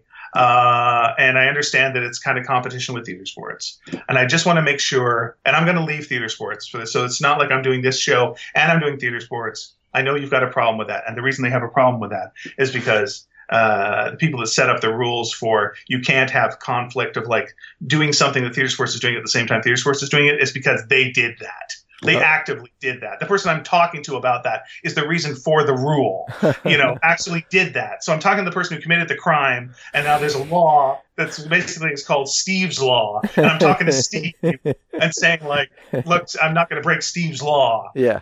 Steve. Anyway, so I say to him that I'm leaving, the company and I'll do that. But I just want to make sure that you're not going to take this out on any of the other performers. Yeah. Because I'm not going to do this if that's what you're going to do. Because I know that's their style, and I'm saying this like really, and I always say this in this corny way, man to man. Just like, sure. Just tell me, promise me you're not going to take this out on them, and then everything's cool. Because I've done tons of shows for you. I've made you a lot of money. I've made you a TV show. I've won you like a Jessie Award. All this other stuff. We're good, right? We're going to leave like under good, and I might come back in the future and do more stuff for you, but not if you treat these people badly. And he went, no, of course not. We got no problem with this. This is exactly what we want to do. And we love seeing people developing stuff. It's fantastic. I'm looking forward to seeing it. I can't get enough of it. Great. We're leaving under good circumstances. Okay. Fantastic. So go off to do the show, and almost immediately he calls Nick into his office and is told, people are really upset about this show. If I would say you can't be part of it. Otherwise, you're just not going to have a future here. So immediately after I left, he did that, and then Nick, who, as you know, has a history of he's written a show about his brutal bullying that he got in the Catholic Church. That it was sexual assault, it was horrible, it was beyond bullying. Yeah. But like he hates a bully. Yeah. Can't stand a bully. Yeah. So his immediate thing was like, fuck you. No, I'm going to do the show. Yeah. And of course, it's all said not in a fuck you way, but it's all done in a advice way of like, we're just advising you. You shouldn't do it. We're giving you this friendly advice. And he's like, I appreciate your friendly advice. I'm going to still do the show. Okay, but we're just telling you, friendly advice wise, that you shouldn't. I'm friendly back at you. Friendly. Yeah. Friendly. Okay. So anyway, and then they blackball him basically for all time. Wow. So that was like, that's how my good vibes with the company turned into bad vibes with the company, because they treated 2 people that I liked very, very badly. And then we did that show, and I was actually quite proud of how that show went, and people from the company came and gave us congratulations on the show and how well it went. And I kept thinking, but you also were the people that called them into a room and said, don't do this show. And if Nick had said to me, I've decided not to do the show, he was one of the producers on the show and a co-creator of it, yeah, we wouldn't have been able to do the show. And I would have lost thousands of dollars that I had invested into the show. Yeah. So that was just my own personal story of like how I got screwed over. And I was someone who had done a lot for them and was known. And then the way people who weren't known were much, much worse. Mm-hmm. And then if you were a woman, holy shit, were you treated badly. Mm. Oh my God. Is that right? Oh my God. So, yes, everyone's got a story. So yes. People like, I don't want to, maybe I shouldn't say names. No, you shouldn't say names. You can just make up a name or just whatever. Can I give you initials? You can give me a first initial and I'll probably get it. Okay, so people you perform with, female performers you perform with, like C, Yeah. And D, yeah. they were poorly treated? Okay, now you've gone into yes. Okay. Yeah, they were. Wow. Okay. First of all, I just mean in terms of the actual. I mean, just in terms of the actual like company itself, not anything outside of that. Like I know there are other issues. There is another issue. Yeah. But the other issue, is the theater put them into a position where that kind of thing happened, and then there was some cover up. But like, example, one of the people that you're talking about there, and it's weird that we're using initials because I'm going to say it this way. They left to form their own company. Yeah. And so there'd be meetings, there'd be performers meetings, and the guy who was the head of the company would come and would talk about one of those women that you're talking about, and he'd call her the C word in front of everybody. And the one part is like, well, she's a friend of mine. This really burns me that you're doing this. But I realized that the other thing that he's doing is he's letting everyone who's there know, if you leave the company, this is the way you're going to be treated. It's basically like a cult where like there's never a reason to leave a cult. Yeah. You have no excuse to leave a cult. And if you leave a cult, you're an enemy of the cult. And that's not what this in any way should be. But yeah, that was something that I like famously had a blow up with him where he was we were having a meeting and it was about it was all the performers around, and he was talking about how this person was doing corporate events, and a corporate event is about a 3-person show, maybe with a tech person, and you go to a corporation or somewhere else and you do like about a half hour of improv, and it's what pays the most. Sure. And this person, who's my friend, was doing corporate events, and she was charging less than theater sports. But what she was doing was she was paying the performers much, much more. So she's she's getting good talent coming out to the shows. Yeah, she was getting good talent, and he was going, it's just wrong that she's doing this. And my question to him was, why? Why is that wrong? Yeah. Like us as performers, we're getting paid more. The customer is getting the same show, same quality show, if not better, for less money. Why should we be fixing our prices right now, which is actually illegal to do? You can't be two companies and just fix your prices. What's wrong about it? The reason that you pay us less is because you built up all these expenses around and debt that we have to pay for, where she doesn't have this debt, and we're doing the same show. So what's the ethical dilemma, and why does that mean she's a C word? And he couldn't really answer that. And I'm saying this, and it sounds like one of those stories where, and I said this to him, and he went, well, no. I'm like, and I won that argument, but I didn't really win the argument because it's like he didn't know, but also he didn't have to know because he has all the power. So he doesn't have to answer my fucking question. Yeah. He doesn't have to. Who cares? People love doing improv, and he'll always have enough people who will want to do it. And if someone quits, he'll have someone else who will want to step in and do it. And there you go. And yeah, it was just this atmosphere of bullying. And again, the amount of people who would who posted or have been talking on my board and other places about how, they just have creeps around them. They just have the married men of main stage, who'd be floating around. And the way that you would get work is you'd go, not necessarily sleep with them, but you would go to have drinks with them, hang out with them. Yeah. This is what you got to do. You got to hang out with these older married guys because that's, you got to play ball. And it's just so terrible. But the thing about the thing about Chevy Chase being in Saturday Night Live for so long, Chevy Chase just knows white people, and when you've got people who have been there for 20 years, 30 years, 40 years, people who basically quite often look like you, and are the same religion as you, and hang around the same things as you, and like the same things as you, and go to the same movies as you. So you don't get that diversity, of cast. And then after 40 years, you as this person did, looked at the cast and just went, what? Well, this is ridiculous. The only black person who's been a lead on Theater Sports main stage was Dan Joffrey, who's a friend of mine. Yeah. And that was it in 40 years. Wow. And if you compare it to like stand-up, well, no, there's tons of people, of color in stand-up. In Vancouver, which, you could go, what's Vancouver? Yeah, well, look at a stand-up club. Oh, okay, yeah, that's right. It is much more diverse. It's just this unique thing here that's like there's clearly a problem. Yeah. And I remember after Dan quit to go and do his own thing, there was a big meeting that was held. That was like, what to do about Dan, because now he's competition because it's a cult. And so it's like, now this guy who was like this big success for you, who's a friendly guy, it's like the nicest guy in the world, there's a meeting to go, what do you do? And someone stood up and went like, yeah, we made him. How dare he?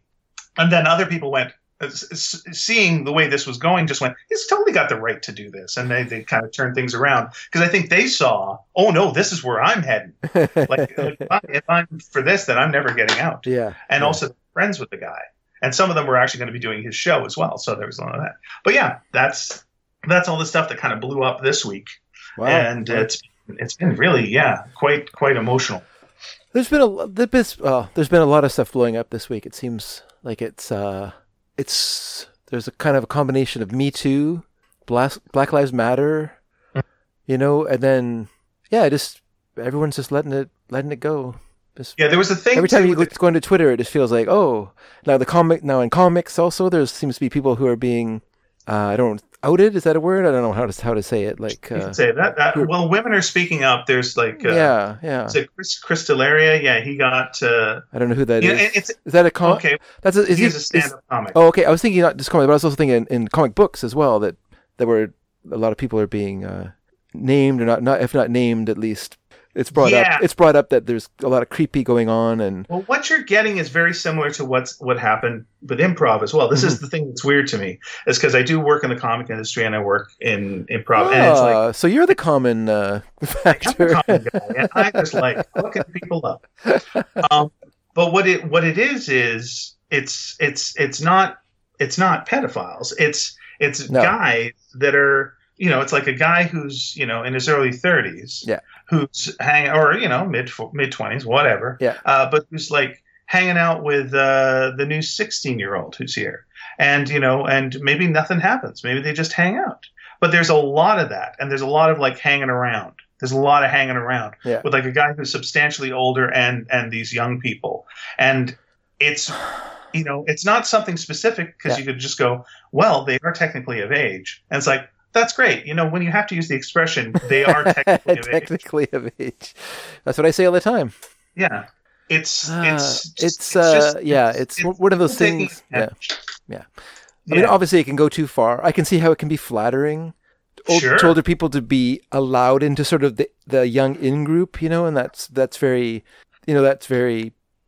flattering and kind of affirming yourself as well. Like, hey, I'm not washed up. I'm still acceptable to these young people. But yes, you don't go any farther than that, of course, because that is, Yeah, there was a guy I knew who I worked with regularly, who would very much have that "I still got it" thing. He had to be, he had to be, validated by someone who was young and pretty, thinking that they were attractive. Yeah. It was like a vampire that needed to feed on that kind of thing. And unfortunately, there's too many of those fucking vampires that are out there in like all these different industries. Yeah. And it is flattering when you're, being groomed. It's very flattering. I'm not talking about, I guess, but also it's flattering for the person who, I guess, is doing the grooming, if that's what you think it is. But it's mutual. Yeah, it's very mutually flattering. It's like, oh, this mature fella is like taking interest in me. He's treating me like an adult, and you feel like you're an adult. So this is great. And then I was like, oh, wait a second, this person who is as young as I think I feel, is doing this, and it's like, yeah, but you've got so much more power over this person. And you don't see it as that. Yeah. And there's just so many things that are wrong about it. And again, it just comes down to, we've just been used to this for so long. It's like older guy, younger gal, but that's just how it is. It's there you go. And it just becomes this thing that happens over and over and over again. And right now women, especially in the comics industry, are calling out creeps, and good. And there's it's not just women. There are as in, they're not just women calling out, guys. There was a woman who was a predator, who was in the comics industry until recently, who I knew quite well, and she got outed as well, and they kind of got rid of her, and that's a good thing. But there are still people who have clearly done some really bad shit that are still floating around, and that again happens in improv as well, and it's like, ugh. Yeah. But not in podcasting. Podcasting is clean. Yeah, no, nothing happening here, folks. Nope, no podcast. Do not investigate Sneaky Dragon, everyone. Nope. The damsels that he eats are all. It's all consensual. It's all consensual. It's all consensual. All the damsels are in their mid-40s. They're all in their mid-40s that he is eating. That's just not. No young maidens have been consumed by Sneaky Dragon without their consent. So. Yeah. Again, it's one of these things where like. It's such a thing that's like so ingrained into all the industries that you're like, you want to stop it, but like, okay, well, let me just fight the tide right now. It's just, you can try, you can build some dams and do your best, but like, it's just everything is so soaking in it that it's difficult. But again, you get these little moments in history, like the Me Too, time in like 2015, where it just things change a bit and they get a bit better, and like hopefully that's what's happening here as well. That's one of the complaints that people had on the Theater Sports Instagram thing was, in 2015, there was a big thing about Me Too and like kind of cleaning out the creeps, and the younger people are going like, what happened with that? Where'd they go? What'd you do? Yeah. Because there was a lot of talk. What happened? I was like, did you fire a bunch of people? Well, okay, good. So why are we going to trust you? You're going to take care of this? And it's like, yeah, good point. Yeah. The same people that didn't do anything last time are probably not going to do anything this time, but they are going to spin you a whole bunch of goods. Yeah, it's interesting. And there's a side thing too, where women who talk online about this and will bring up that they were treated badly in some way or harassed will then kind of get swarmed by two sets of guys, and it's almost always guys. One set of guys is the defending the person if they were in any way named or implied. Yeah. And like we'll say, I love their work. And like, first of all, who fucking cares if you love their work? It doesn't matter at all. Yeah. Yeah. Picasso's an asshole. It doesn't matter. His work's great. Yeah. But the other one is the person who thinks they're actually helping, which is going like, well, name them all. Name them all right now. Name them. Don't just say, just say nothing. You have an obligation to name everything and tell your story. You've got to. And it's like, they might not be ready to do that. They may just be a little ready to talk about a little something. Yeah. And you can't force a person to, spill all the beans about everything, but they feel they've got a right to this person's story. And it's like, you don't have a right. You have a right to, you can support the person, but you can't force them to tell the story. That can only happen when they feel that they're ready and they have an environment where that's permitted. But yeah, they feel like they're being, the good guy by like going, no, we've got to like find it all out now and then we'll take care of it. It's like, well, you're not going to take care of it, and you're not taking care of it right now. You're being an asshole. So don't do either of those things. Yeah. Yes. It's the kind of thing that makes you have a heavy sigh. It sure does. Like I just, it's too bad.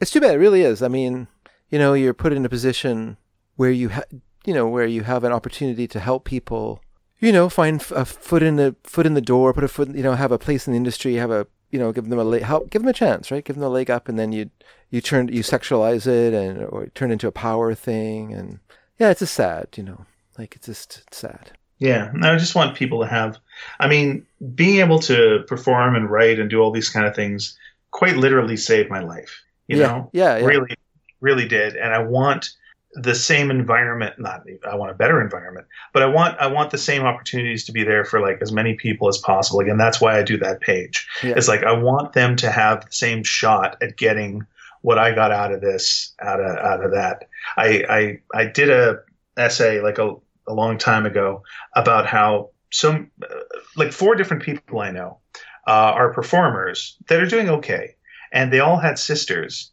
and the sisters all turned to drugs, and in 2 of those cases they're now gone.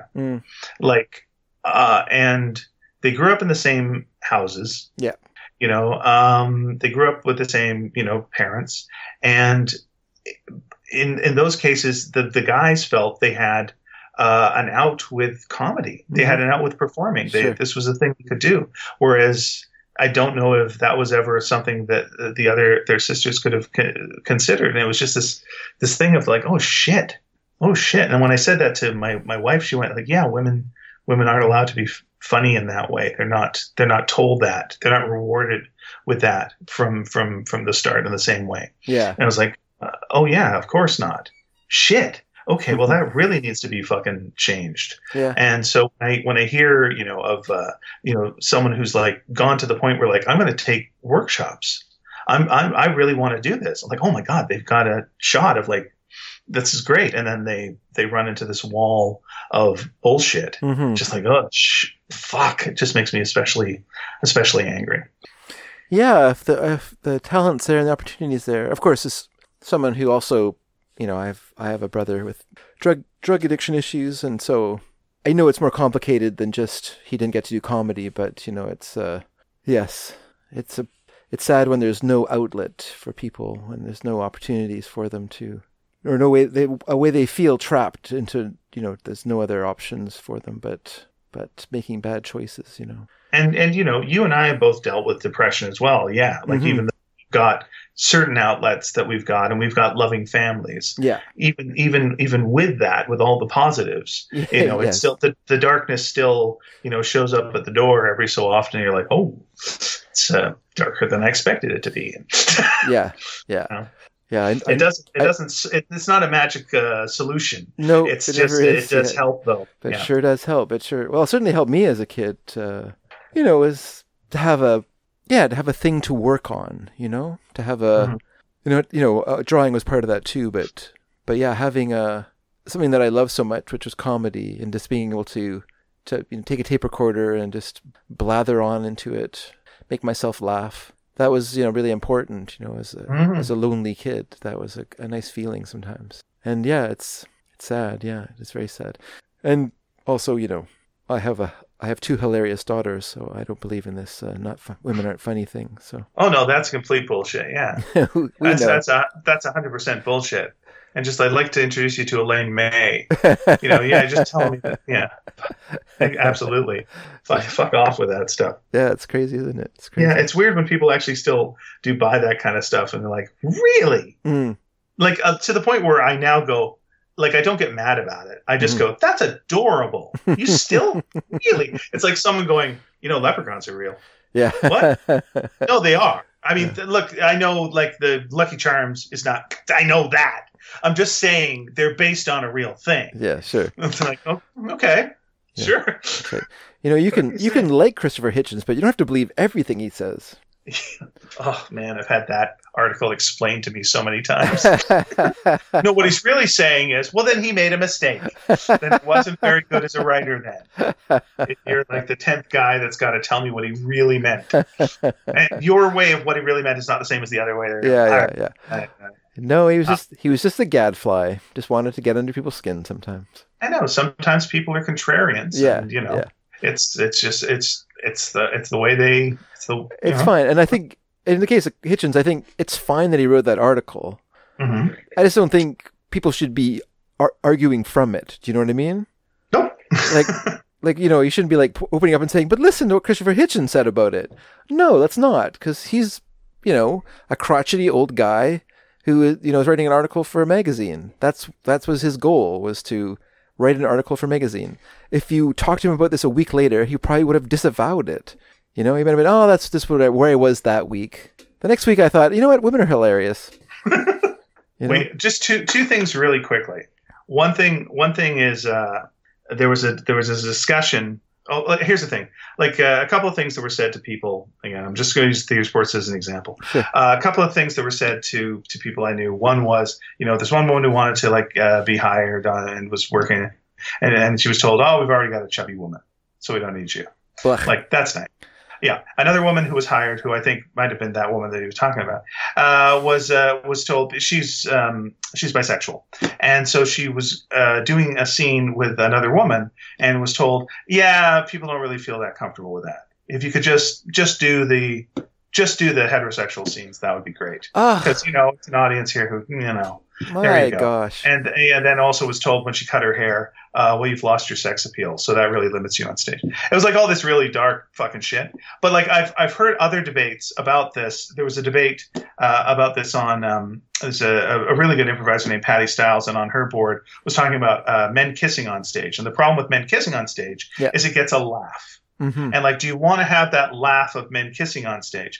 And I did a show called Star Trek where we did do, a thing where like Spock and McCoy had a were attracted to each other. Okay. And yeah, it did play that kind of, gay panic kind of thing off the top. But then it built to something different, I felt. Yeah. And my feeling is so fucking obvious about what you do with the men kissing thing is like, the first time that people see men kissing, they will laugh. The second time they see men kissing, they will laugh less. The third time they see it, it's normal. Problem fucking solved. It's just become a thing. Yeah, that's right. But if you go pull the ripcord the second the first thing happens, oh, they're laughing. We gotta no, everything straighten up. It's like, well, fuck off. That's just so stupid. But were they worried that it was an easy laugh? I don't understand They were worried that theater sports is kind of about comedy. It's not. You're not trying to do serious drama up there. So it's not that it's an easy laugh. It's like the laugh was, if you're talking about two guys kissing, the laugh is, oh, these guys are awkward and they don't want to kiss each other. Oh boy, but they got to. Oh geez, could you imagine? Oh man. And if it's two women, okay. Quite often it's, oh yeah, man, look at him, it's sexy, it's kissing, this girl's kissing right on. Oh man, it's like it's the two dumb freaking things. Sure. But if you do it the second time, less so. Third time, much less so. And we've got, again, we do the Critical Hit show, and we've got a same-sex relationship in that show. And two of the characters who are women kiss in that show. And sometimes you get a woo for the first time that they kiss. But it's sweet, and it's a relationship, and it's okay. Yeah. And because it happens so much, or they don't just make it a stunt. I think that's the thing. It's not a stunt.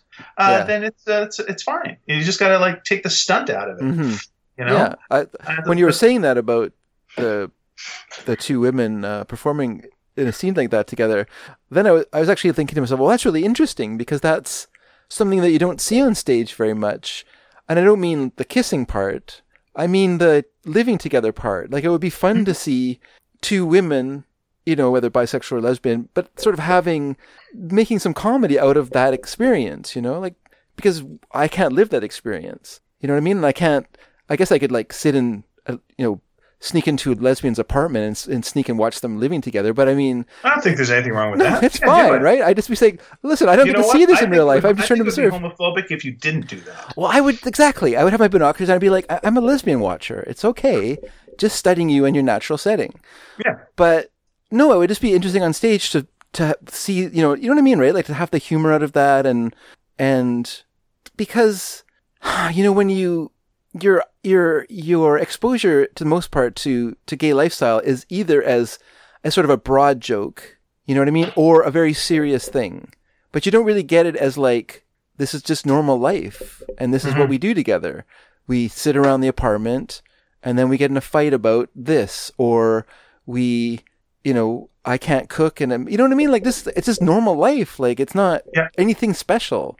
But it would just be so interesting to watch it from that viewpoint, where it's just normalized and not made into some hysterical thing, like, or like, say, gay panic sort of situation. Just, that's what it is, and here's your opportunity. I remember Dan Joffrey at one point, we're backstage. Yeah. And he's killing, he says he always does. And he turns to me and just goes, "Why are there no other black performers?" And I said to him, "Oh, that seems, I feel like I should ask you that." And then I went like, "Oh, I think there will be, because you're on stage. And like, if you come to see a comedy show, and you don't see yourself on stage, you're not going to connect with that comedy show. You might laugh, you might be okay, you might come again, but you're not going to connect with it, and you're not going to feel represented, and you're not going to think, I can do this, because unless you see someone else that looks like you or feels like you, you're not going to really come back. It's not going to connect with you. And I thought, oh, okay, that's there. And then recently, I was talking to my wife, Pia. I should mention her name so you know which wife I'm talking about. Thanks. Thanks for. I don't see enough Mormons on stage, except in that Book of Mormon thing. I was talking to her because the first time she ever saw me was aside from concerts we went to that we didn't know we were in the same room, was in Star Trek. Yeah, and she went to see the show, and she really connected with it because she was a nerd and she liked Star Trek. Yeah. And she saw this amazing, I'm saying amazing, I was in it, but it was a really good show. And she just went, oh, this is fantastic. And she really connected with it and felt like it was speaking to her. Yeah. And her friends, got it. And they came back a couple of more times. They brought people. It was really exciting. And then one night they came on the wrong night when it was just a regular theater sports show. Okay. And they came and they saw it and it was like, it was funny, but it didn't connect with them. Yeah. There wasn't speaking to them. Sure. And so they didn't go back to theater sports. They just would come to see Star Trek. But it meant a lot to them seeing this show that they felt was like, this show is for us. And there's what other live show is out there is for us, for a nerd. What else is there? Nothing like this. Yeah. And so it felt like and then quite a few people later on, as I've been talking about things this week, have said, "Oh yeah, I got into improv because of Star Trek. That was the first show I saw, yeah, and that hooked me."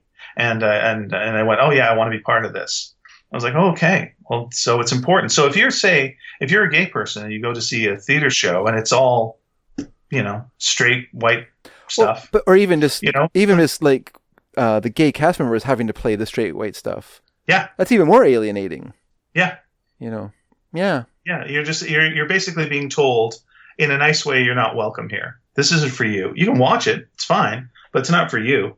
So but go and do your own thing. But please come and enjoy the show if you want for a laugh, but it's not for you. Yeah. Yeah. I think for me, I always enjoyed theater sports to a degree, but I think when I realized that the fix was in, that I kind of lost interest a little bit in it that way. Oh, how do you mean the fix was in? That's just that it's just that it's pretend. That they're not really at a loss for words. They're not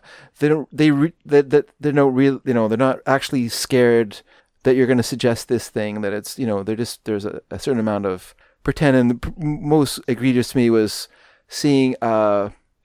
Is it Talking Hands? What is it called? Where the person puts her hands through the other person? Arms. Okay. There was an arm scene, and in the scene, the person being interviewed panics and can't think of what to say, and then so they flipped the person who was doing the arms over them, and that person took over for them, and then the person who had originally been talking stuck his arms through, and he became the arms, and the other person took over the interview. And I was like, that was a pretty common stunt. Yeah, so brilliant. And then next time I went a week later, they did it again. And I was like, so it's a common thing. Okay, well, oh well. So it's one of those things where it's great the first time, but you just kind of like my movie theory of movies really only work once. So.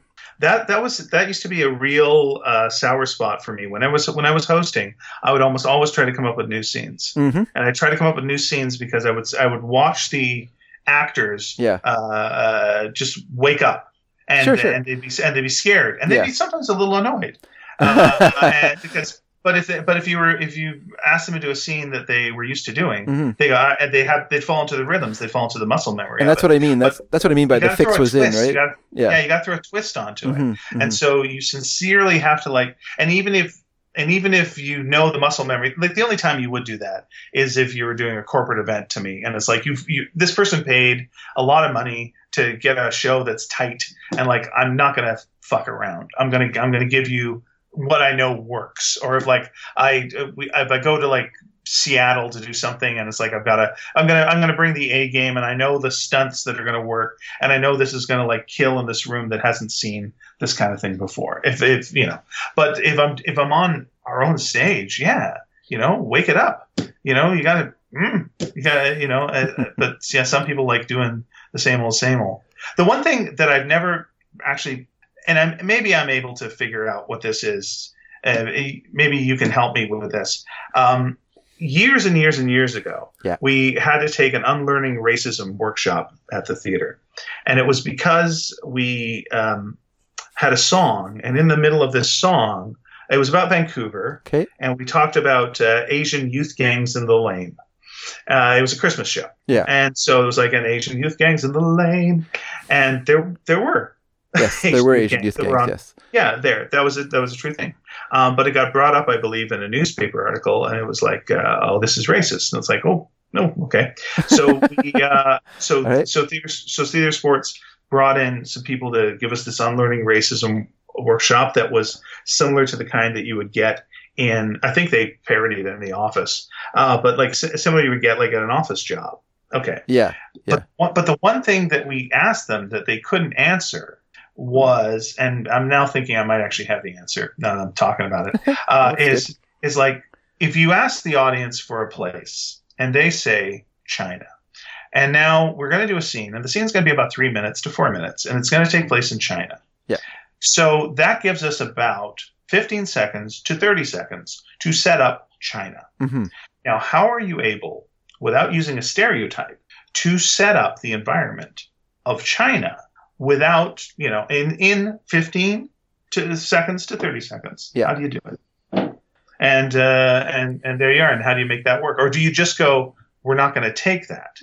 Yeah. We're only going to, if say we're an all Caucasian cast, which, you know, if then we can only take Europe. We can only take, you know, specifically Sweden if we could. Sure.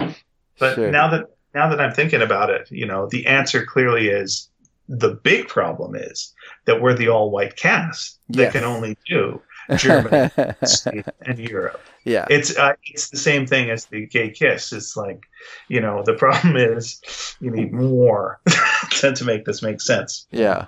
Yeah. Yeah, I guess that's the answer there. I mean, it's so tricky, isn't it? Because even though the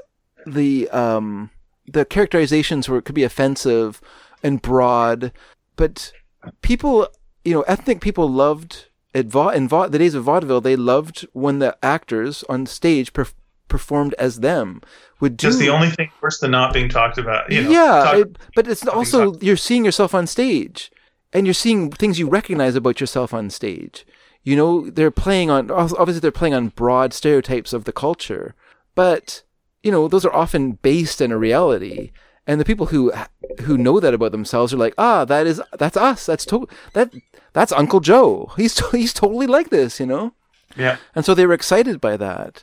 I guess, I mean, we're at a point now. Not represented. Yeah, they're not represented anywhere else. Yeah. But I mean, of course, in those days, there were no black people in the cast in vaudeville. There was no black people in the audience watching it. All that took place in a different circuit, on the Chitlin circuit. You know, so there was no actual dealing with the idea of real people of color. Like, this is just ethnic things, whether they're Italian or German or Russian or whatever. And so in that sense, it's still white people just making fun of white people. Yeah, it's a tricky one, isn't it? It reminds me of what they were saying about the Cotton Club. Mm-hmm. And just like, you know, so where did black people like sit in the Cotton Club? Well, they didn't invite black people to the Cotton Club. You either were a performer or you weren't. Yeah. There. And when you were a performer, you went in out the back door. You didn't get to go. Yeah, and it feels like you're really going down different levels here, which is like, you know, what's better? Like, if you're not being talked about at all, oh, well, that's not good. Okay, well, wait a second. What if someone who isn't your race is talking about you? Yeah. Well, that's a little better. I gotta say, that's a little better, and I appreciate that. That's nice to see. Yeah. Okay, then, and then, but then over time, you go like, wait a minute. You know, what would be the next level is if I actually got to talk for myself. That would be nice too. Yeah, exactly. Yeah, I think that's where we got to go. Mm-hmm. I think, you know, it was one step at a time, and then, yeah. Well, especially in a city like Vancouver. I mean, using China as an example, like, there are more than enough talented Chinese people in Vancouver that you could fill. You could fill theater sports over 3 times over with talented.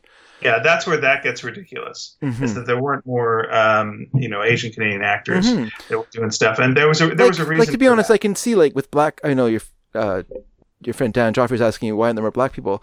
To be honest, we don't have a huge black population. That's the thing. But if you walk down to Punchlines or Yucks, and like, what are we having? We're having like an open mic night. Okay, let's count the amount of people here who are black. It's quite a few on stage. Like, not quite a few, but there'd be more than 1 in 40 years. Sure. Yeah.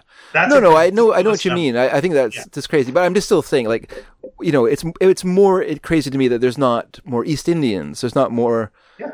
There's not more Chinese. There's not more Japanese, because those are a bigger part of our population here than black people. Like Toronto, Second City should have tons of black talent in it, because that city is, has a ginormous black population. And there's definitely is more. But do you fit into the stereotypes that are, there of like fat guy, tall guy, that's a problem, all-American guy, goofy woman, beautiful woman? Do you do that? Now, there was another problem that was going on, which is, as I mentioned, corporate events. Mm-hmm. So, corporate events are where you make money. So if you were someone who was different than the typical white cast member, you were a woman, you were a person of color, you would get cast in corporate events all the time. Now, if there was someone else that came around, there was a new woman or a new person of color, they were now a competition to you. And so they could cost you money. So you would think that they would be supportive of the new person that would be coming in, and also more stage time in general. Mm-hmm. You get a little bit of a leg up by that, and so they would try to keep the new person down. Mm-hmm. And also, there's just this general thing that I think we've got in human nature, which is when you see the new version of you, that's a threat. Mm-hmm. And this person that I was talking about earlier, who's kind of the guy who always had to, know that the ladies still liked him. When there was a new handsome guy that showed up at the theater, he hated him. He hated him because he was the new guy. Yeah. And he would try to talk some shit about him and just go, "You hear this guy? You think he's funny? I don't think he's funny." and it's like, oh wow. And that would happen all the time too with the women who were in the cast, who were just like, "Oh, her? Do you like her? I don't think." Yeah. Mm-hmm. And like, oh no. And it just was this thing of like, the problem is you're all thinking so small, and I know it's just a regular human reaction to fear your replacement, but it doesn't have to be your replacement. And the real problem is that you think of them as your replacement because you're not leaving.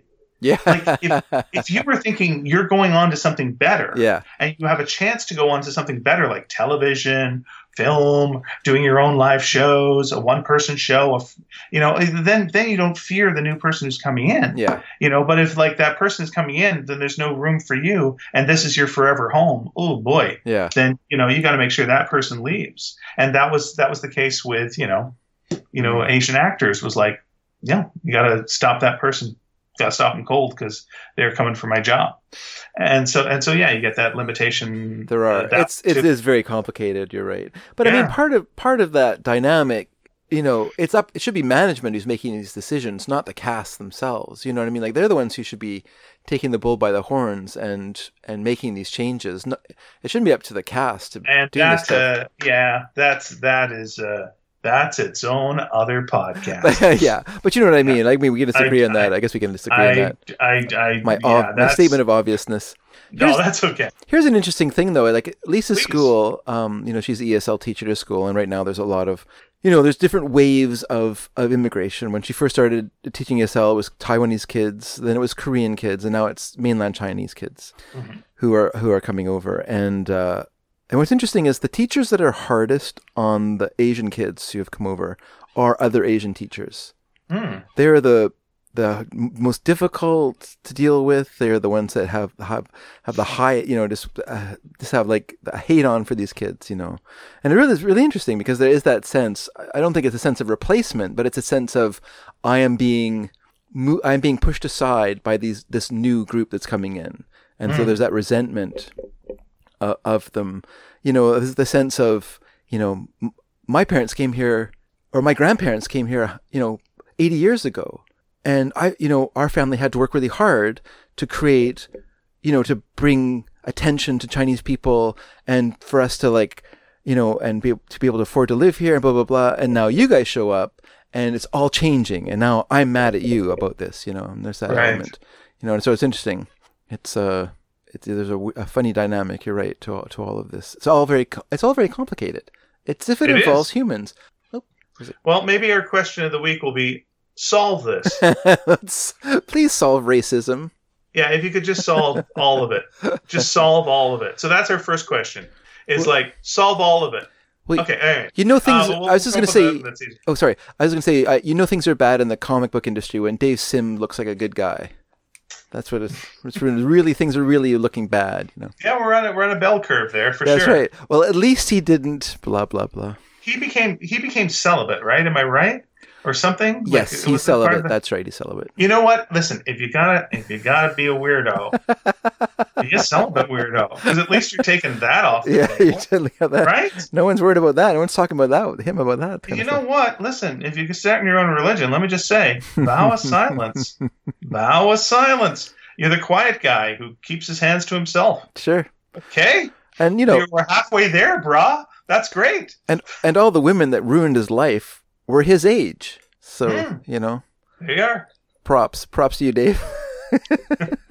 Shut up. Yeah, I saw a Dave Sim comic on the stands today. And again, and like I always do, I just go, really? Still? Good for you. What is it? What is it? What is it? What is it? Is he drawing again? It looked like a parody of, ironically, it looked like a parody, I think, of what we were talking about last week. Green Lantern, Green Arrow. I think that's what it was a parody of. You know what? I'll pick you up one. I have not been following Mr. Sim for the last little while. This is because I've been. No, you don't have to. Kind of busy. I've been kind of busy, but yeah, I go through my interested in phases, and so. I think there might be a new Love and Rockets as well. Oh, nice! I've totally lost track of those guys. I think I'll just wait for the trades because I liked it when they were doing their collections into the small books. Mm-hmm. And so, like, a book would come out every 4 times a year or whatever. That just seemed... I could keep track of that. I can't keep track of floppies. Not anymore. I just picked up a Usagi Yojimbo trade. And you just know it's going to be good. Yeah. This is just so good. That's a great feeling. I want this to be done. I don't know how, if you do it live action or what you do with it. But I want Stephen Chow to direct it. I want Stephen Chow to do Usagi. Have you watched any recent Stephen Chow movies? The Mermaid. Yeah, I did watch The Mermaid. That's some creepiness in it. And he's working on, or he was before pandemic. Yeah. Kung Fu Hustle 2. Okay. So, okay. Maybe. It's a good movie. Good movie. Yeah, he's always interesting. My personal that Alien one was weird. I like that one. Yeah, Q9 or whatever it was called. Something like that. Yeah, that was good. I like that one. Well, maybe it'd be good. Maybe him doing but it shouldn't be a. Did you say Usagi Yojimbo? Mm-hmm. Don't you think it should be a Japanese person doing that? Anyway. Oh, very good. Okay, fine. just thinking out loud. Sorry. No. You know what? Listen, we also. You know what? We'll solve racism. Having said that, there's no reason why a good director of any type could not make any property do it well. I don't. So you're saying Whit Stillman? Walt Whitman? Whit Stillman doing Usagi Yojimbo? Yeah, I think so. There you go. A lot of scenes of him sitting around talking about books. Yeah, I think he follows me on Twitter. I'll write him after this, and we'll see. Yeah, does he follow you? That's good. Doesn't follow me. I think he might. There's some people that follow me on Twitter that he doesn't follow me. He likes things that I say every once in a while. Oh, that's nice. Yeah, it is. It's very, very pleasing to me. Yeah, he's about to get canceled though, so that's fine. he was always an inch away from that. So get your stuff done with him early. You know what? Listen, man, it's always a good time to get something done with Quentin Tarantino because again, that guy razor's edge. Just about to do a movie based on the life of Aunt Jemima. So that's just asking for trouble. All right, I'm going to read some letters if that's okay from our message board. Yeah, are you cool with that? Well, I was just thinking about Tarantino and his tweet last week of all feet matter. But anyway, go on. Go ahead and read letters. Our friend Jada Jackman, hey, she's back on the board, says, hey, guys, first off, the title you were looking for, this is last week, was The Fault in Our Stars by John Green. Thank you. I did remember that, like, the next day I was thinking about it and went, The Fault in Our Stars! Oh well. Mine was funnier. Yeah, I think John Green was also the sidekick on Captain Kangaroo. On reading, that's Mr. John Green Jeans. Changed his name when he went to Ellis Island. On reading simpler books in college, I just read Alice's Adventures in Wonderland, which is a perfect example of this. I also found my friends and I rereading books we already read as teens instead of starting new ones. It's definitely a familiarity thing. On a similar note, I always found it odd when college kids boasted about not reading the books in my English classes. I was just grateful for a storyline instead of a textbook, and was always excited to read something new. The essays were another story, though. You said it. Our pal Louise writes, to answer your sub-question... Oh, we didn't say what the questions were. Sorry about that. Let's go back up through all of our many ads for comic things. Did you ever order anything off TV or from a comic or magazine? And sub-question, what's your favorite advertising mascot? Back to Louise. To answer your sub-question, my favorite advertising mascot is the Poppin' Fresh Pillsbury Doughboy. Cool. His hot crescent rolls are a guilty pleasure of mine. But I have a sub-question. Why is the Buzz the Honey Nut Cheerios bee a male? Drones don't make honey. All the drone does is mate with a queen bee, during which time his organ explodes off him. Then he expires. General Mills, as far as I'm concerned, Buzz can F off and die. Now, here's my question about Buzz. Yeah. How do you know Buzz is male? Yeah, that's what I was wondering too. He's not wearing a bow tie. People, do characters in the commercials refer to him as a male? Well, that quite often happens, that people don't realize the sex of animals. Yeah, and we'll say, like, I often say to the chickens, I'll refer to the chickens as he, or sometimes as, hey, you guys. And then I remember, oh yeah, you're a girl because you're a chicken. And then so I have to correct myself. I think the same thing could happen with bees and with young kids. Right. I'm looking now on people talking about Buzz the Bee, and it's all just about his campaign to help the world's population. Her campaign. What's that? Her campaign. Or her. Yeah, that's right. Yeah. What does Louise want? To her to have some giant breasts?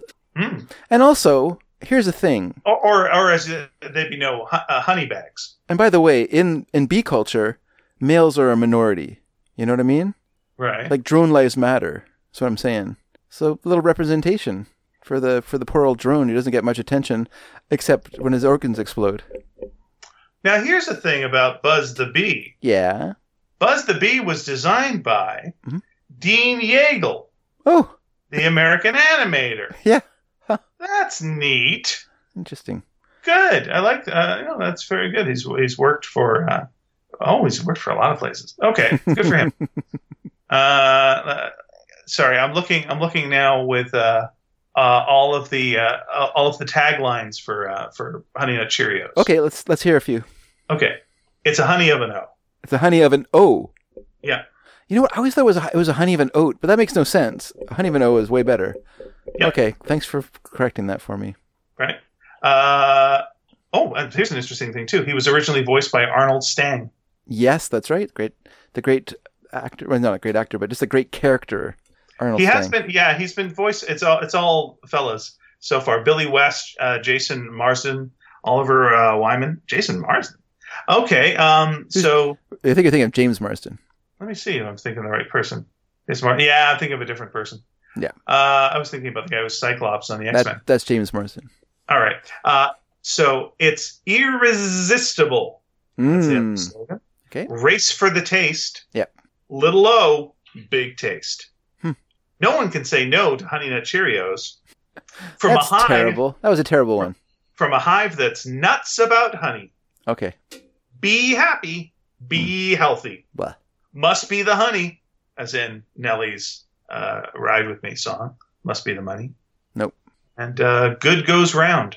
That's, I guess because it's a Cheerio and it's round. Yeah, it's round. Yeah, that's the thing. Good goes round. Anyway, as Louise says, Buzz can fuck off and die. I have a footnote to add to your discussion of Falstaff. He also appears in Shakespeare's seldom performed comedy, The Merry Wives of Windsor. That's right. Tradition has it that Queen Elizabeth says she wanted to see Falstaff in Love, and the play was dashed off in 2 weeks, which is probably why it's seldom performed. As for Kenneth Branagh, I find his acting style rather scenery chewy, but I do like him when he dials it down for movies like Dunkirk or the gritty Swedish detective series Wallander. So yeah. Here's the thing. Back when people were doing like Pride and Prejudice and zombies and that kind of thing, and Abe Lincoln, Vampire Slayer. Sense and Sensibility and Sea Monsters. Yeah, I thought like a good one to do with Shakespeare would be The Buried Wives of Windsor. Okay. All right. They come back as zombies. Ian, that's me. I'm glad you had a nice crow encounter. I did talk about my crow encounter. Shit notwithstanding, there was some shit. We weren't so lucky. A pair of crows built a nest in the tree, outside our house, but abandoned it shortly after Ian, are you allergic to crows? No, I think it's I've got the plague. Okay. Yeah, but abandoned it shortly after the eggs hatched and the little open beaks started to appear above the twigs. We read that if crows sense danger, they'll flee their nest in self-preservation so they can live to breed again. Maybe I shouldn't have given them the ominous nicknames of Crona and Corvid-19. Excellent. Sorry, I made a joke about coronavirus just a second ago. Then a few days later, I saw 3 crows standing in our neighbor's driveway. One crow was a flicker, a type of woodpecker. One crow had a flicker, a type of woodpecker, pinned under one claw and was eviscerating the smaller bird with its beak. The other crow stood by, waiting for their chance to get at the carcass. Now I better understand why they call it a murder of crows. But maybe they had just cause. Edward Dragansky writes, sometime around 8th grade, I remember Louise is laughing at that, I'm sure. She's slapping at me. Oh, I can sense it. Sometime everyone is enjoying the image of a crow eviscerating a small bird and your hilarious pun. No, only Louise is laughing at that one. Everyone else turned this off long ago. Sometime around 8th grade, says Edward Dragansky, I remember ordering older comics for my collection from ads in current comics. There was only one comic store in town with a limited supply of back issues, so I ordered from Mile High Comics, which advertised in New Comics, as one of the largest comics retailers in the U.S. Yeah, I remember they had like a woodchuck mascot or something. Located in Denver.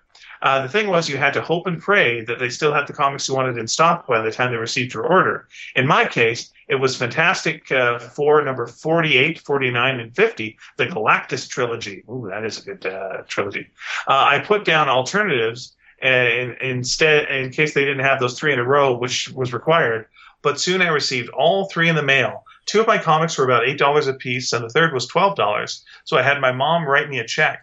She thought I was out of my mind spending $28 on 3 comics. $28? Yeah, but this was the first Ed, you were out of your mind. And the first appearance of Galactus, back when he had a G on his shirt so everyone could go, oh, it's Galactus. I made her anywhere those nice short sleeve shirts. You get that nice tan lines. Can I just interrupt just to say that it's crazy to me that the Galactus story was just 3 comics long. Like it feels like something that you could really milk. It, but they just zoomed through it as if they had like other great ideas to do right after it, which they probably did. I'm trying to think of any other trilogies from back then. That seems to be the first big trilogy. Like you would have cliffhangers for sure, like in Spider-Man. But I don't think like you'd get a Green Goblin story going 3 issues. No, it's interesting. Yeah. And Doctor Strange, forget about it. Anyway, I made her eat her words years later when the 3 skyrocketed to a much higher price, but I refused to sell them since these 3 comics are now signed by both Stan Lee and Jack Kirby. Oh, very cool. Wow. Must have some value there. Something my childhood best friend and I always wanted to buy, though, through the ads in Boys Life magazine, were plans on how to build a one-man hot air balloon. We had these grand plans of getting the plans, building the balloons, tethering them together with rope, and just in case, take walkie-talkies if we were separated. It's funny how much we talked about it and drew up plans for execution, but in the end, it didn't happen. We were both probably lucky we didn't die by plunging to our deaths from a few shitty man-made balloons over our neighborhood or get electrocuted in the power lines. That reminds me of I was running on my roof with a friend. We went this isn't safe. Here's what we got to do. So we went and we got 2 things. We got 1, bed sheets. Yeah. And we made them into parachutes. And we tied little the strings around, and then we wrapped them around ourselves, and we tucked them into our shirts. Somehow we were going to take off our shirts as we fell and then open up. Right? That would work out. And I think one of the ropes was around my neck, so there was also problems with that. Very bad design. Yeah, the other thing, because he thought it was a good idea, was we'd bring umbrellas so that if we were falling, that was also break our fall as we were falling down. Which is, as dumb as that is, much better idea than we'll take off our shirts and have the parachutes like come out before I hit the ground. So anyway, I died. Long story short, I died. Edward also writes, forgive me for separate posts, but I'm all over the place this week. Oh, Lordy, who isn't? I had a few of the $6 Million Man toys when I was a kid. Maskatron, so good, I've still got it, who stood in for my Oscar, as he should. The Bionic Transport and Repair Station, the Venus Space Probe, and yes, you guessed it, the Critical Assignment Arms. Wonderful. I'm about to tell you something quite reprehensible I'm not proud of, so here goes. The Critical Assignment Arms had this rubber flesh on them that rolled up to the shoulder so you could expose the clear arms and see the lasers, circuits, and wires underneath. But if you held the arm hidden in your hand, it looked like the end of a penis with the foreskin exposed. My first girlfriend was over one night, and I went back to my room to get the Critical Assignment Arm with the rolled up rubber. I ran out with this arm hidden in my hand down at crotch level and scared the shit out of my girlfriend right in front of my parents. She was a good sport and laughed it off, but my parents were really mad at me. I can't believe you brought this toy up on last week's episode. Couldn't resist telling the story. There's photos all over the web of these things. See what I mean? And he included photos of, I think they might just be of his penis, though. I'm not sure. I looked at them. They are the arms. Very good. Todd writes, Olivier's Henry V was indeed made as a World War II morale booster, but for the D-Day final phase of the war in 1944, rather than the early phony war phase, 39 to 40. Anyway, I heartily second the recommendation for this film. Olivier's Hamlet also features Doctor Who number 2, Patrick Troughton, in a minor role. Yes, I did watch it mostly for that reason, but it's well worth watching in its own right. The Hamlet episode of Mystery Science Theater 3000 was one of the last episodes before the Netflix revival that has a reputation among fans as being one of the show's worst episodes. But personally, I think it has some good jokes. If nothing else, Mike's sarcastic, "Nice play, Shakespeare," at the end makes it worthwhile. Yes. I have to watch that one. That sounds good. I'd say at the end, yeah, not to be. Todd I just want to interrupt. I just want to interrupt for a second. I just want to talk about this. Happened to my friend and I when we were younger. We found in a magazine there was an ad for a book of witchcraft. Oh yes. Okay, go ahead. A series of spells, and it said you could get this and you can get that with these spells. And my friend and I, we were like so excited by the idea of getting this book and being able to do all these spells. You know, like get lucky or earn money, all these things that we really wanted to do. You know. And so we had these plans to buy this book of witchcraft. And then his mum discovered we were going to do this. And she forbade us from ordering this book because on religious grounds, his family were very Catholic. And we were told that it was unbiblical for us to order this book of witchcraft, which I always liked that she didn't just say, this book is just nonsense and you're throwing your money away. No, the book was never like questioned in terms of its effectiveness. It was only bad on the grounds of being unbiblical, not that it was just nonsense. We were just throwing our money down the drain. No. That kills me to this day.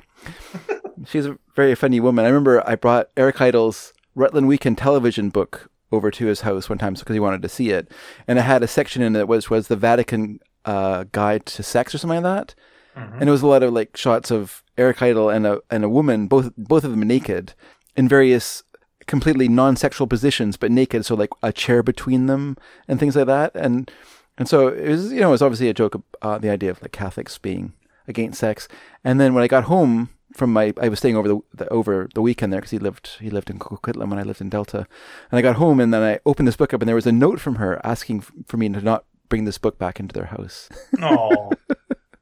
Which was nice of her to do it that way, not get mad at me when I was there, but just sort of leave a little note just saying, not up my alley, is what she said, basically.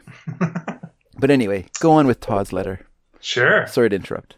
Todd continues, oh yes, and the Doctor Who story Dave mentioned is the aptly named 1977 classic, The Robots of Death. I can see the resemblance between the robots in that story and the ones from Magnus Robot Fighter. Yeah, I did take a picture of the cover and put it up. Yeah, their eyes. The eyes have that kind of look of almost like a bicycle reflector, like a red reflector. Okay. On the back of a bicycle you might find. Yeah, it has that look. Cool. Edward writes us again and says, I'm inclined to pick up the 7-Up spot as my favorite advertising mascot, since he was under my design care for a few years, but that's too obvious. Okay. Spot is, or was, part of the pantheon among many other ad characters created by Leo Burnett in Chicago. When I went home to visit, I'd make time for a trip to Leo Burnett. The walls were endless with framed illustrations of all the great characters they created over the years. Tony the Tiger, Jolly Green Giant, Maytag Repairman, Charlie Tuna, Keebler Elves, and Morris the Cat, to name a few. That's amazing that this one agency created all of those characters. Oh man, that's amazing. I'm going to go through all of them really quick, and you tell me their slogans, the things they say. Tony the Tiger. It's great. Technically, they're great, but fantastic. Oh, it would both work.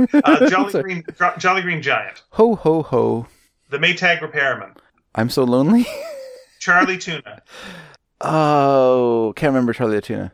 Sorry, Charlie, or Sorry, Charlie. That's right. With great taste. Yeah, we want tuna that tastes good. Yeah. Keebler Elves. I don't know. Help us, free us from this slavery. Yep, that's right. And Morris the Cat. He's very finicky. Absolutely is. I'm diving deeper in and more obscure than that. I'm going back to around 74. Okay. When I was a hopeless fanatic of the sugary cereal known as Freakies. I collected everything Freakies made. I had been sent away for a complete set of figures, cars, patches, and magnets. The Freakies were hideous little creatures. I can't put my finger on my attraction to them. Maybe because they were interesting as individual characters and colorful. I don't remember these guys. If you don't remember these guys, here's a few commercials. And he gives us some commercials. I give anything to take part in designing a Freakies comeback. And then he gives us a commercial that has like the Freakies just starting at 6:11. Yeah, it's interesting. They all introduce themselves. Like, I'm the goody. I'm shy. I've done some things. I've seen some things. Interesting. Yeah, I've never. He's the veteran. He's smoking a cigarette. I've seen some shit. I'll never be right. And we're the Freakies, and we're really sugar frosted. Yeah. So now, we didn't have this in Canada. There's no Freakies that I remember. That's good. I'm not really sure. I don't remember them. Just so you know, Ed, because we have a tenth of the population of America in Canada, so there's quite a few products that we never got here. Mostly because it wasn't thought it would sell enough to make it worthwhile to change the packaging, because Canadian packaging must be bilingual, so it has to have French and English on it. And so there's lots of companies that it's not worth their time to repackage small selling items, for Canadian customers. So, for instance, for many years here in Canada, we couldn't buy Fritos. Like, they just didn't sell them in Canada. Or Twinkies, yeah. Or Twinkies, yeah. Like, even now, like, I can't get like Tapatio flavored Doritos corn chips. I have to go across the border when that was allowed, go down to the town near where we live and buy them in the local Safeway there. Just because it's considered they're too much of a fringe item. There's weird things I don't even know would have been any good, but I remember like Kugel. Do you remember Kugel? The idea of like peanut butter with things in it. Mm-hmm. We could never find that here. Captain Crunch with Crunch Berries wasn't sold up here. I could get that. in Montreal. We did have that in Montreal. Crunch Berries? No. Kugel. Oh, okay. Yeah. And we had commercials for it where the giant Kugel thing was running around chasing kids. Yeah, well, I remember the commercials because I would watch American television, but I don't remember the No, we'd have that. Like, my grandmother would buy that for us, and my mother wouldn't, because she'd be like, well, this is, once you have like 2 scoops of it, it's just a mess. It's just a damn mess. Well, like, maybe it was available and mom just wouldn't buy it. That's another option, of course. That's possible. But yeah, like stuff like there's candies. There's just things that we would pretty much felt like my mom and dad would go across the border to buy, you know, like Fritos. And then there was a kind of candy that my mom loved. Right. Not Almond Joy. Almond Roca? Some kind of name like that. Anyway, she loved these chocolates that they sold in the States. And I know what you're talking about. Yeah, Roca. Yeah, okay, gotcha. And she would always, whenever we went down there, she would always buy some. And just because you couldn't buy it in Canada. It's just, you know, it's just like the way it is. It's just the way it is. So I get maybe Freakies was a cereal, because I honestly don't remember it. Although saying that, we weren't allowed to have sugar cereal growing up. We were only allowed to have it when we went on vacation. We could choose one cereal we could take, and we always chose Fruit Loops because we were crazy for Fruit Loops. But yeah, like even though my dad worked for Quaker Oats, we never had Captain Crunch in the house. You know, we had Life, we had Muffets and stuff, but we never had Captain Crunch. Okay, here we go. I'm looking up the history of Goober. It was sold in Canada. It was sold in the U.S. Did you say Goober? Goober, yeah. Oh, I thought it was called Kugel, but anyway, maybe I was mixed up. No, it's called Goober. It's a combination of peanut butter and jelly, single jar. It's named after a Gula name for peanut, Goober. Yeah. It was also, there's a similar product sold by Kroger called Yipes Stripes that's also connected with Disney in some way. So Kugel was a different thing. Let me just. Okay, this was introduced in '68. Sorry. So it was a chocolate peanut butter or cinnamon peanut butter. As I had various. Oh, I know what you're talking about. Okay, yeah, we also had that. Yeah. But I don't remember that being up here. I just remember seeing the commercials for it, and it looked good, but we couldn't find it here. That might have been an Eastern thing. Yeah. Now I'm just going to break down the Freakies because I think we owe it to everyone. Here are the Freakies and who they are. Hey, we're the Freakies. There's 7 of them. There's Boss Moss. Okay. Now, he's a bossy guy. Sure. He's ineffectual. He's got a John Wayne voice. Okay. There's Snorkeldorf. He's very confident and vain and plays his trunk like a horn. We say that it's his nose. We know it's not his nose. So are they based on the Banana Splits? Now who? Go ahead. I was just going to say, like, could you describe, like, the style of the characters? They're not like a big Ed Daddy Roth monster. No, they almost look like an underground comic. Really, like a Von Bode or with a little more detail, almost more like if you get a Garbage Pail Kid or a Madball. Okay. That kind of almost gross out kind of characters. Okay, so like a William Pound has designed these. Yeah, a little William Stoat. I mean, William Stoat has drawn these characters. Yeah, they got a lot of detail on them. Okay, more detail than they should. Yeah, that's what makes them gross. Yeah, disturbing. Yeah. I'm going to keep going through. We have Ham Hose. Ham Hose is shy and childlike. The first evil one. Yeah. Grumble. That's a cranky, grumpy one with sore feet. Sounds old. Yeah. Cow Mumble, who is very positive, demure, breathy, and soft spoken. That's the one we all want. Gargle. I don't know the sex of any of these, except for Goody. Gargle is intelligent, snooty, a know-it-all with a British accent. And then there's Goody Goody, who is pushy, bossy, and really kisses up to Boss Moss. Yeah, so there we go. They were animated by, among other people, Preston Blair. Yeah, nice. Preston Blair. Oh, because I have his book of animation. And the commercials were, or at least one of them that won an award, was narrated by Burgess Meredith. There we go. They tried to relaunch them in 1986, but did not go. They were more simple, did not fly. So Boss Moss and Grumble were the same. Other characters were simplified, renamed, and redesigned. Ham Hose became Hugger. Snorkeldorf became Tudor. Cow Mumble became Sweetie. Goody Goody became Hot Dog. And Gargle became Ace. No one gave a fuck. They all went away. Well, you know, the early 70s, that was the era of gross, you know, or the era of like, you know, I had a few cars. I had like Ed Big Daddy Roth, like the monster driving cars. Okay. But I also had like ones that he does, or someone drew of like these kind of like gross baseball players. So they're like baseball cards, but they're all like kind of monsters. You know, like a guy with like really big arms and all that kind of, you know, just kind of gross. And then of course wacky packages. And then Garbage Pail Kids. They're all kind of like were outgrowths of this sort of gross out thing of that time period. I don't know why. And obviously Freakies were fed into that as well. And the 80s, you know, that was That was not the gross time. Like, no one wanted that at that time. And they make an appearance, a cameo appearance, in the movie The Burbs. Oh, really? Tom Hanks movie and Rick Dukeman, where Tom Hanks is on his couch eating a box of Freakies. That was a 1989 film. I'm not sure if he was eating a box of the 86 relaunch Freakies. Yeah. Or if he was eating a box of the 1970s Freakies. If so, then this took place back in time. Okay. Or he had saved some up. Could have. I don't know. I can't tell you. I cannot tell you. I can't tell you. I got to go back and watch The Burbs, which I don't like watching because Rick Dukeman I've got issues with. I think he's passed away since. I should probably get over that. Sorry, what? Rick Dukeman what, sorry? I've got issues with Rick Dukeman, but I think he's passed away, so I should probably get over that whole thing. Yes, you should forgive the dead. Okay, yeah. He took a lot of material from people I knew. Yeah, I remember that about him.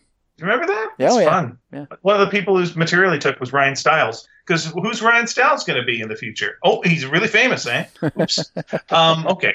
Paul Bynes writes, "Hi, chaps. To answer the first question first, I wanted to order something from the comic books, but they were American and wanted something called dollars, which I didn't have. I had pounds, which I was pretty sure they wouldn't take. Yeah. Closest I got was ordering one of those 3 CD sets of 60s hits that were advertised on late night TV. I think it was called Our Generation, which it wasn't, for me at least, but I always had older taste in music than my contemporaries. As for the second question, my favorite advertising mascot was and were the Humphreys, rampaging red and white straws which sought milk. It was a campaign by the Unigate Dairy here in the UK and is little remembered, though there is a Wikipedia page and he links to that. Huh. One of the best TV ads even featured Muhammad Ali. It's on YouTube. All the best, Paul Bynes." I have to go check that out. Thank you, Paul. Yeah, that's okay. 2 things. One is it's weird. It's weird that they're straws. Okay. Also weird that the idea of drinking milk with a straw is very unappealing to me. I'm not a straw person, though, to be honest. So. My big problem is it feels like straws would be something that people in the UK would have come up with a better name for. This is a real lift lorry settee situation. Sure. Or even aluminium. It's just like, what do you call these things? Suck Twizzlers or something. Just something that you would call them that would be better. Strizzlers, Strizzlers, mouth sucks, something. All right. Is that better? Now I'm looking to see if Rick Dukeman's still alive. He is not, and I feel bad about that. Okay, so there we go. Well, did you kill him? Listen, it's none of your damn business. That seems a little. Yeah, he seems to be a little bit. I'm not going to confess. I'm not going to confess to it. Okay. But if you want, you did kind of confess to it. If you go to Granville Island, if you go to Rick Dukeman, Granville Island, right behind the Kids Only Market, there is a little shop that's still there, that's near a duck pond, and it's also a turtle pond. And it's this little standalone shop that looks very, very weird. And it used to be Rick Dukeman's shop, and he used to sell roller skates there. And really? Yeah, he used to sell roller skates. And one day, a TV show called Zigzag showed up, hosted by Terry David Mulligan, who's a local DJ. And they got along really well, jamming together, and he asked if he wanted to be on the show. And then he became a regular on the show and became so popular on the show that he started getting a little bit of work and then went on Star Search, and that's where he took everyone's material from Vancouver, did quite well, hosted his own show called Rock and Roll America, and they went, you know what, this is the next big thing, this guy, and then he got in the movie The Burbs. And you'll also see him in Die Hard. That's right. He's in the manhole, and he's the one who cuts the power. He's the city employee who cuts the power, yeah. There you go. Yeah, he was good in those kind of roles. Like he really. Yeah, he's fine. He's really could have done well with those kind of character parts, but I don't know what happened to him. Yep. He's also briefly in Groundhog Day. That's right. Yep. Yes. And he lost. Sorry, he lost in Star Search. He came in second. He came in second behind Brad Garrett from Everybody who later ended up Everybody Loves Raymond. Huh. Brad Garrett. Yeah. Is he a stand-up comic? Brad Garrett. Oh yeah. That's his main thing. It's a stand-up comic. Yeah, and then he was Raymond's brother in Everybody Loves Raymond. That's Interesting. So I have an email to read. If you if you are done with comment, are you done with comments? I am. All right. So this is from Brent Tannehill, and Brent writes, "When I was a kid, I was a sucker for anything that was free or cheap in a comic book, or in the back pages of Boys Life magazine. I got into buying stamps and coins on approval, which means that if you like them, you buy them, then send back the ones that you don't like. It starts out real nice and friendly. Then after a while, you get more letters that say that you really need to buy more because it costs a lot for return postage. They were really clever about it. The letters weren't threatening. They sounded more like a disappointed parent. One thing that I bought from a comic book that was really horrible was a throw your voice device. The ad implied that this clever gadget would turn you into a ventriloquist. The device was actually a tiny metal whistle that you were supposed to put on the back of your tongue, press it onto the roof of your mouth, and exhale.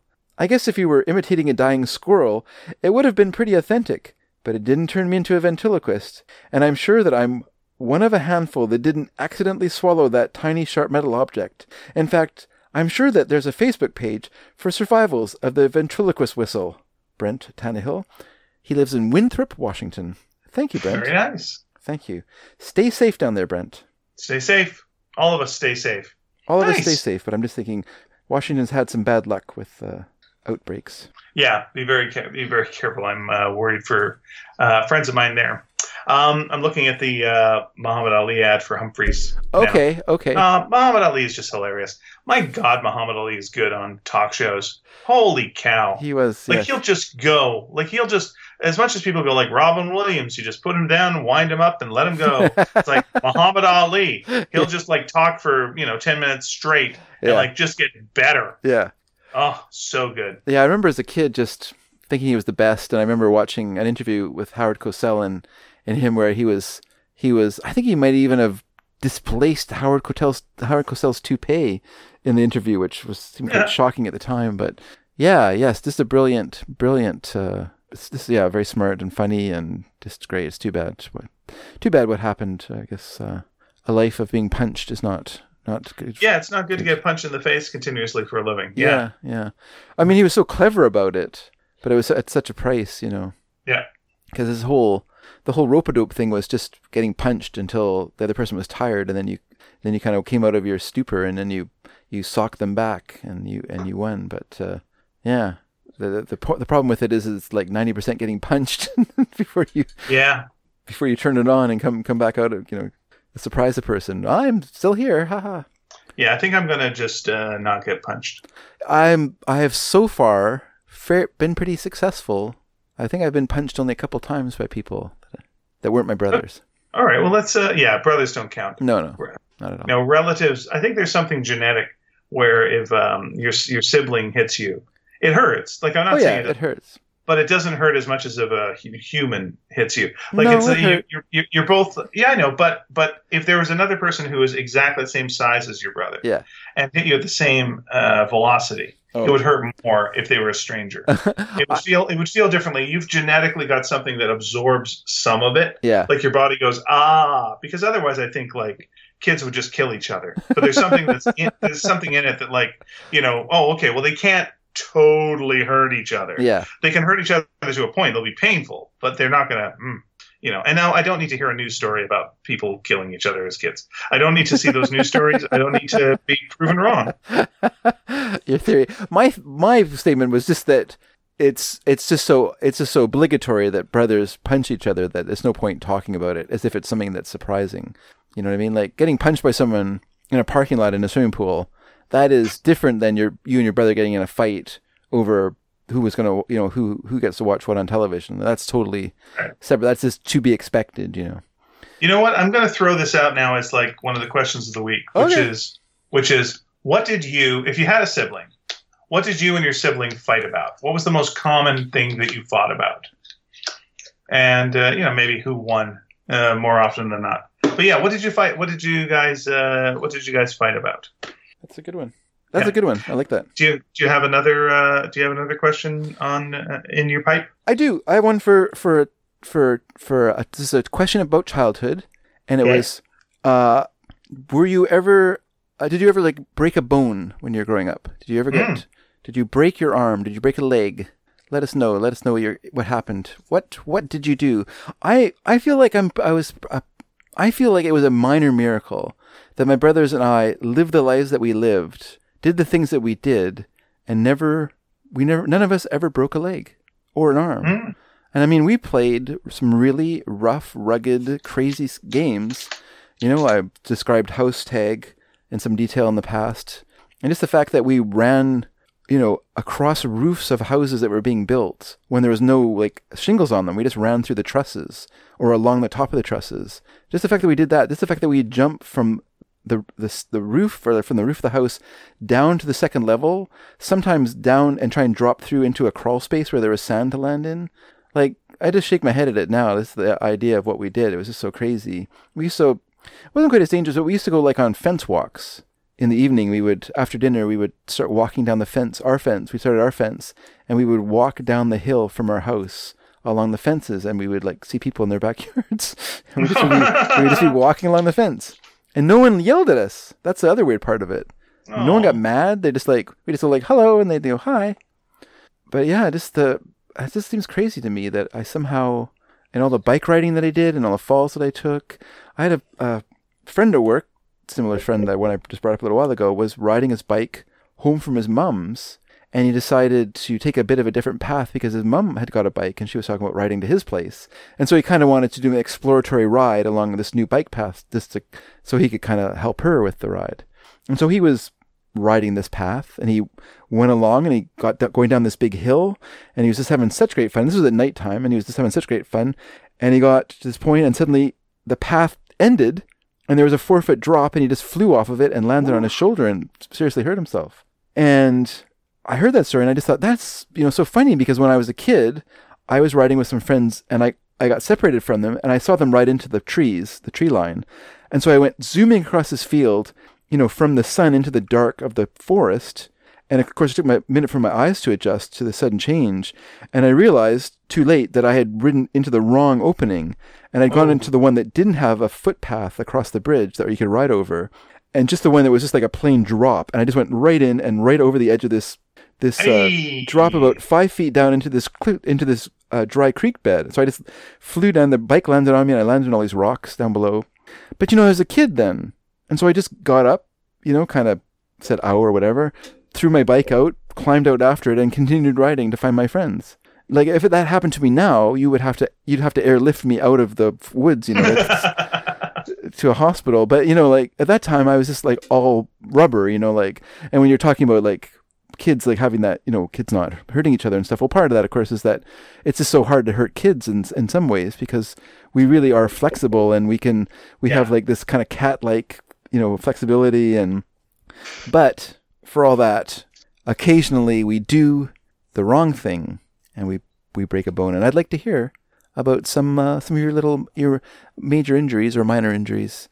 Let's not get too horrible, though. Please, if it's too awful, please let's just keep it on a fun level. Let's not go too deep. If that makes sense. When you were mentioning, let's hear about your fun injuries. Sure. When you're mentioning breaking a leg, do you know the meaning of the phrase "break a leg"? The origin of it? Yeah. No, I don't. Okay. Here's the current thing. Like, some people have other theories, but some people go like, oh, it's because when John Wilkes Booth shot Lincoln, he jumped off the balcony and then broke a leg on the stage, and there's saying, I hope you have a good show, and you break a leg. Wait, well, how could that be an origin? It's dumb. It's the dumbest thing I've ever heard. Yeah, here's what it is. There's something on either side of a stage known as the leg line, and the leg line is separates the stage where you can be seen from the backstage. Okay. So if you break a leg, you're breaking the leg line, meaning you're entering the stage and being seen. If you enter onto the stage and can be seen, you get paid. Yes. If you don't, you're not getting paid. Yeah. So it's like saying, hope you get paid tonight. Yeah. Break a leg. Get on that stage. Yeah. Yeah. Hope you get to perform. Yeah, that makes sense. It's not saying I hope you break a leg as in an opposite thing, because you don't say good luck. Yeah. Yeah. So there you are.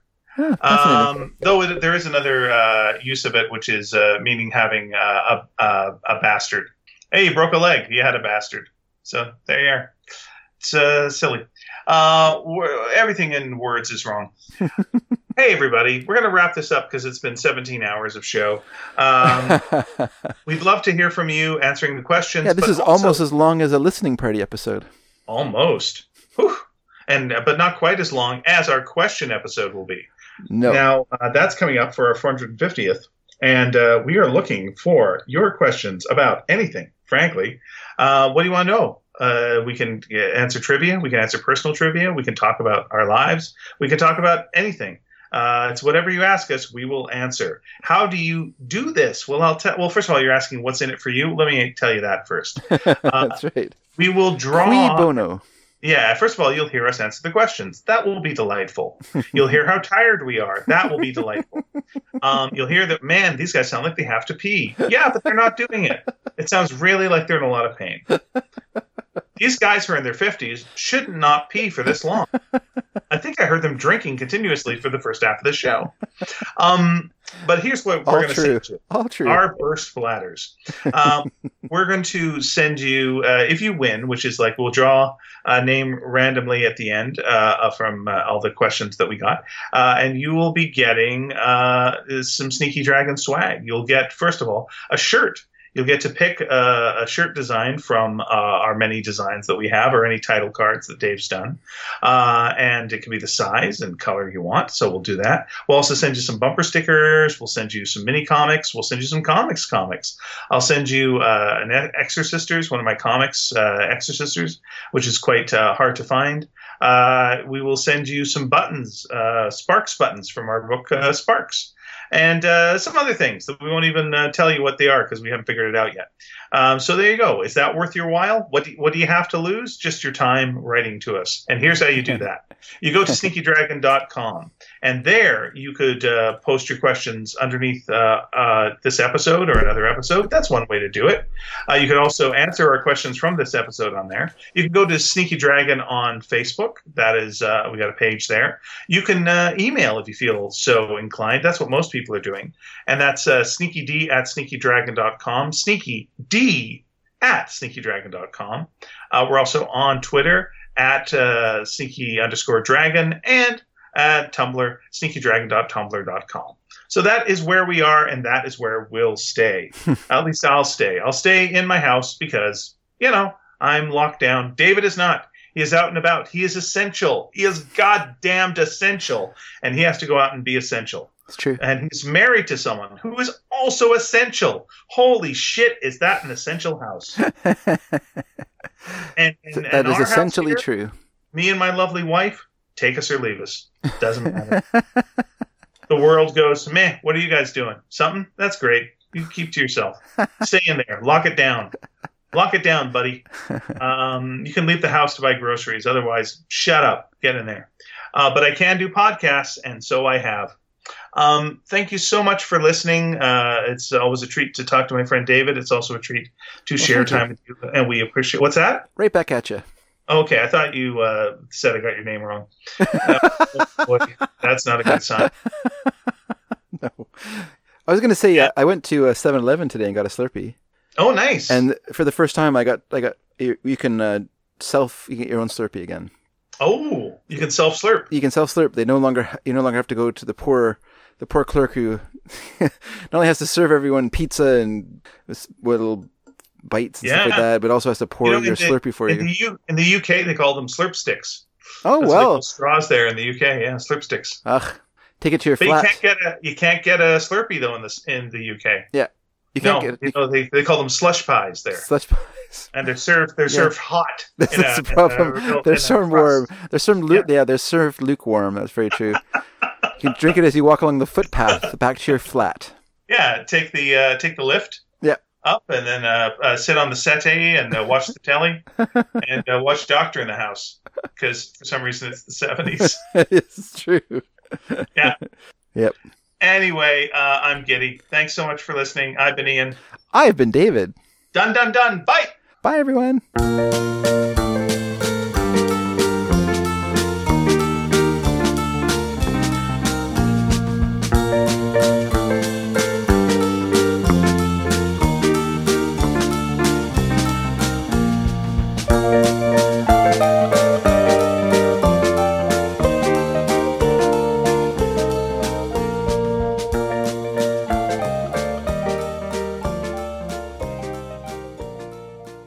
All right, that was good.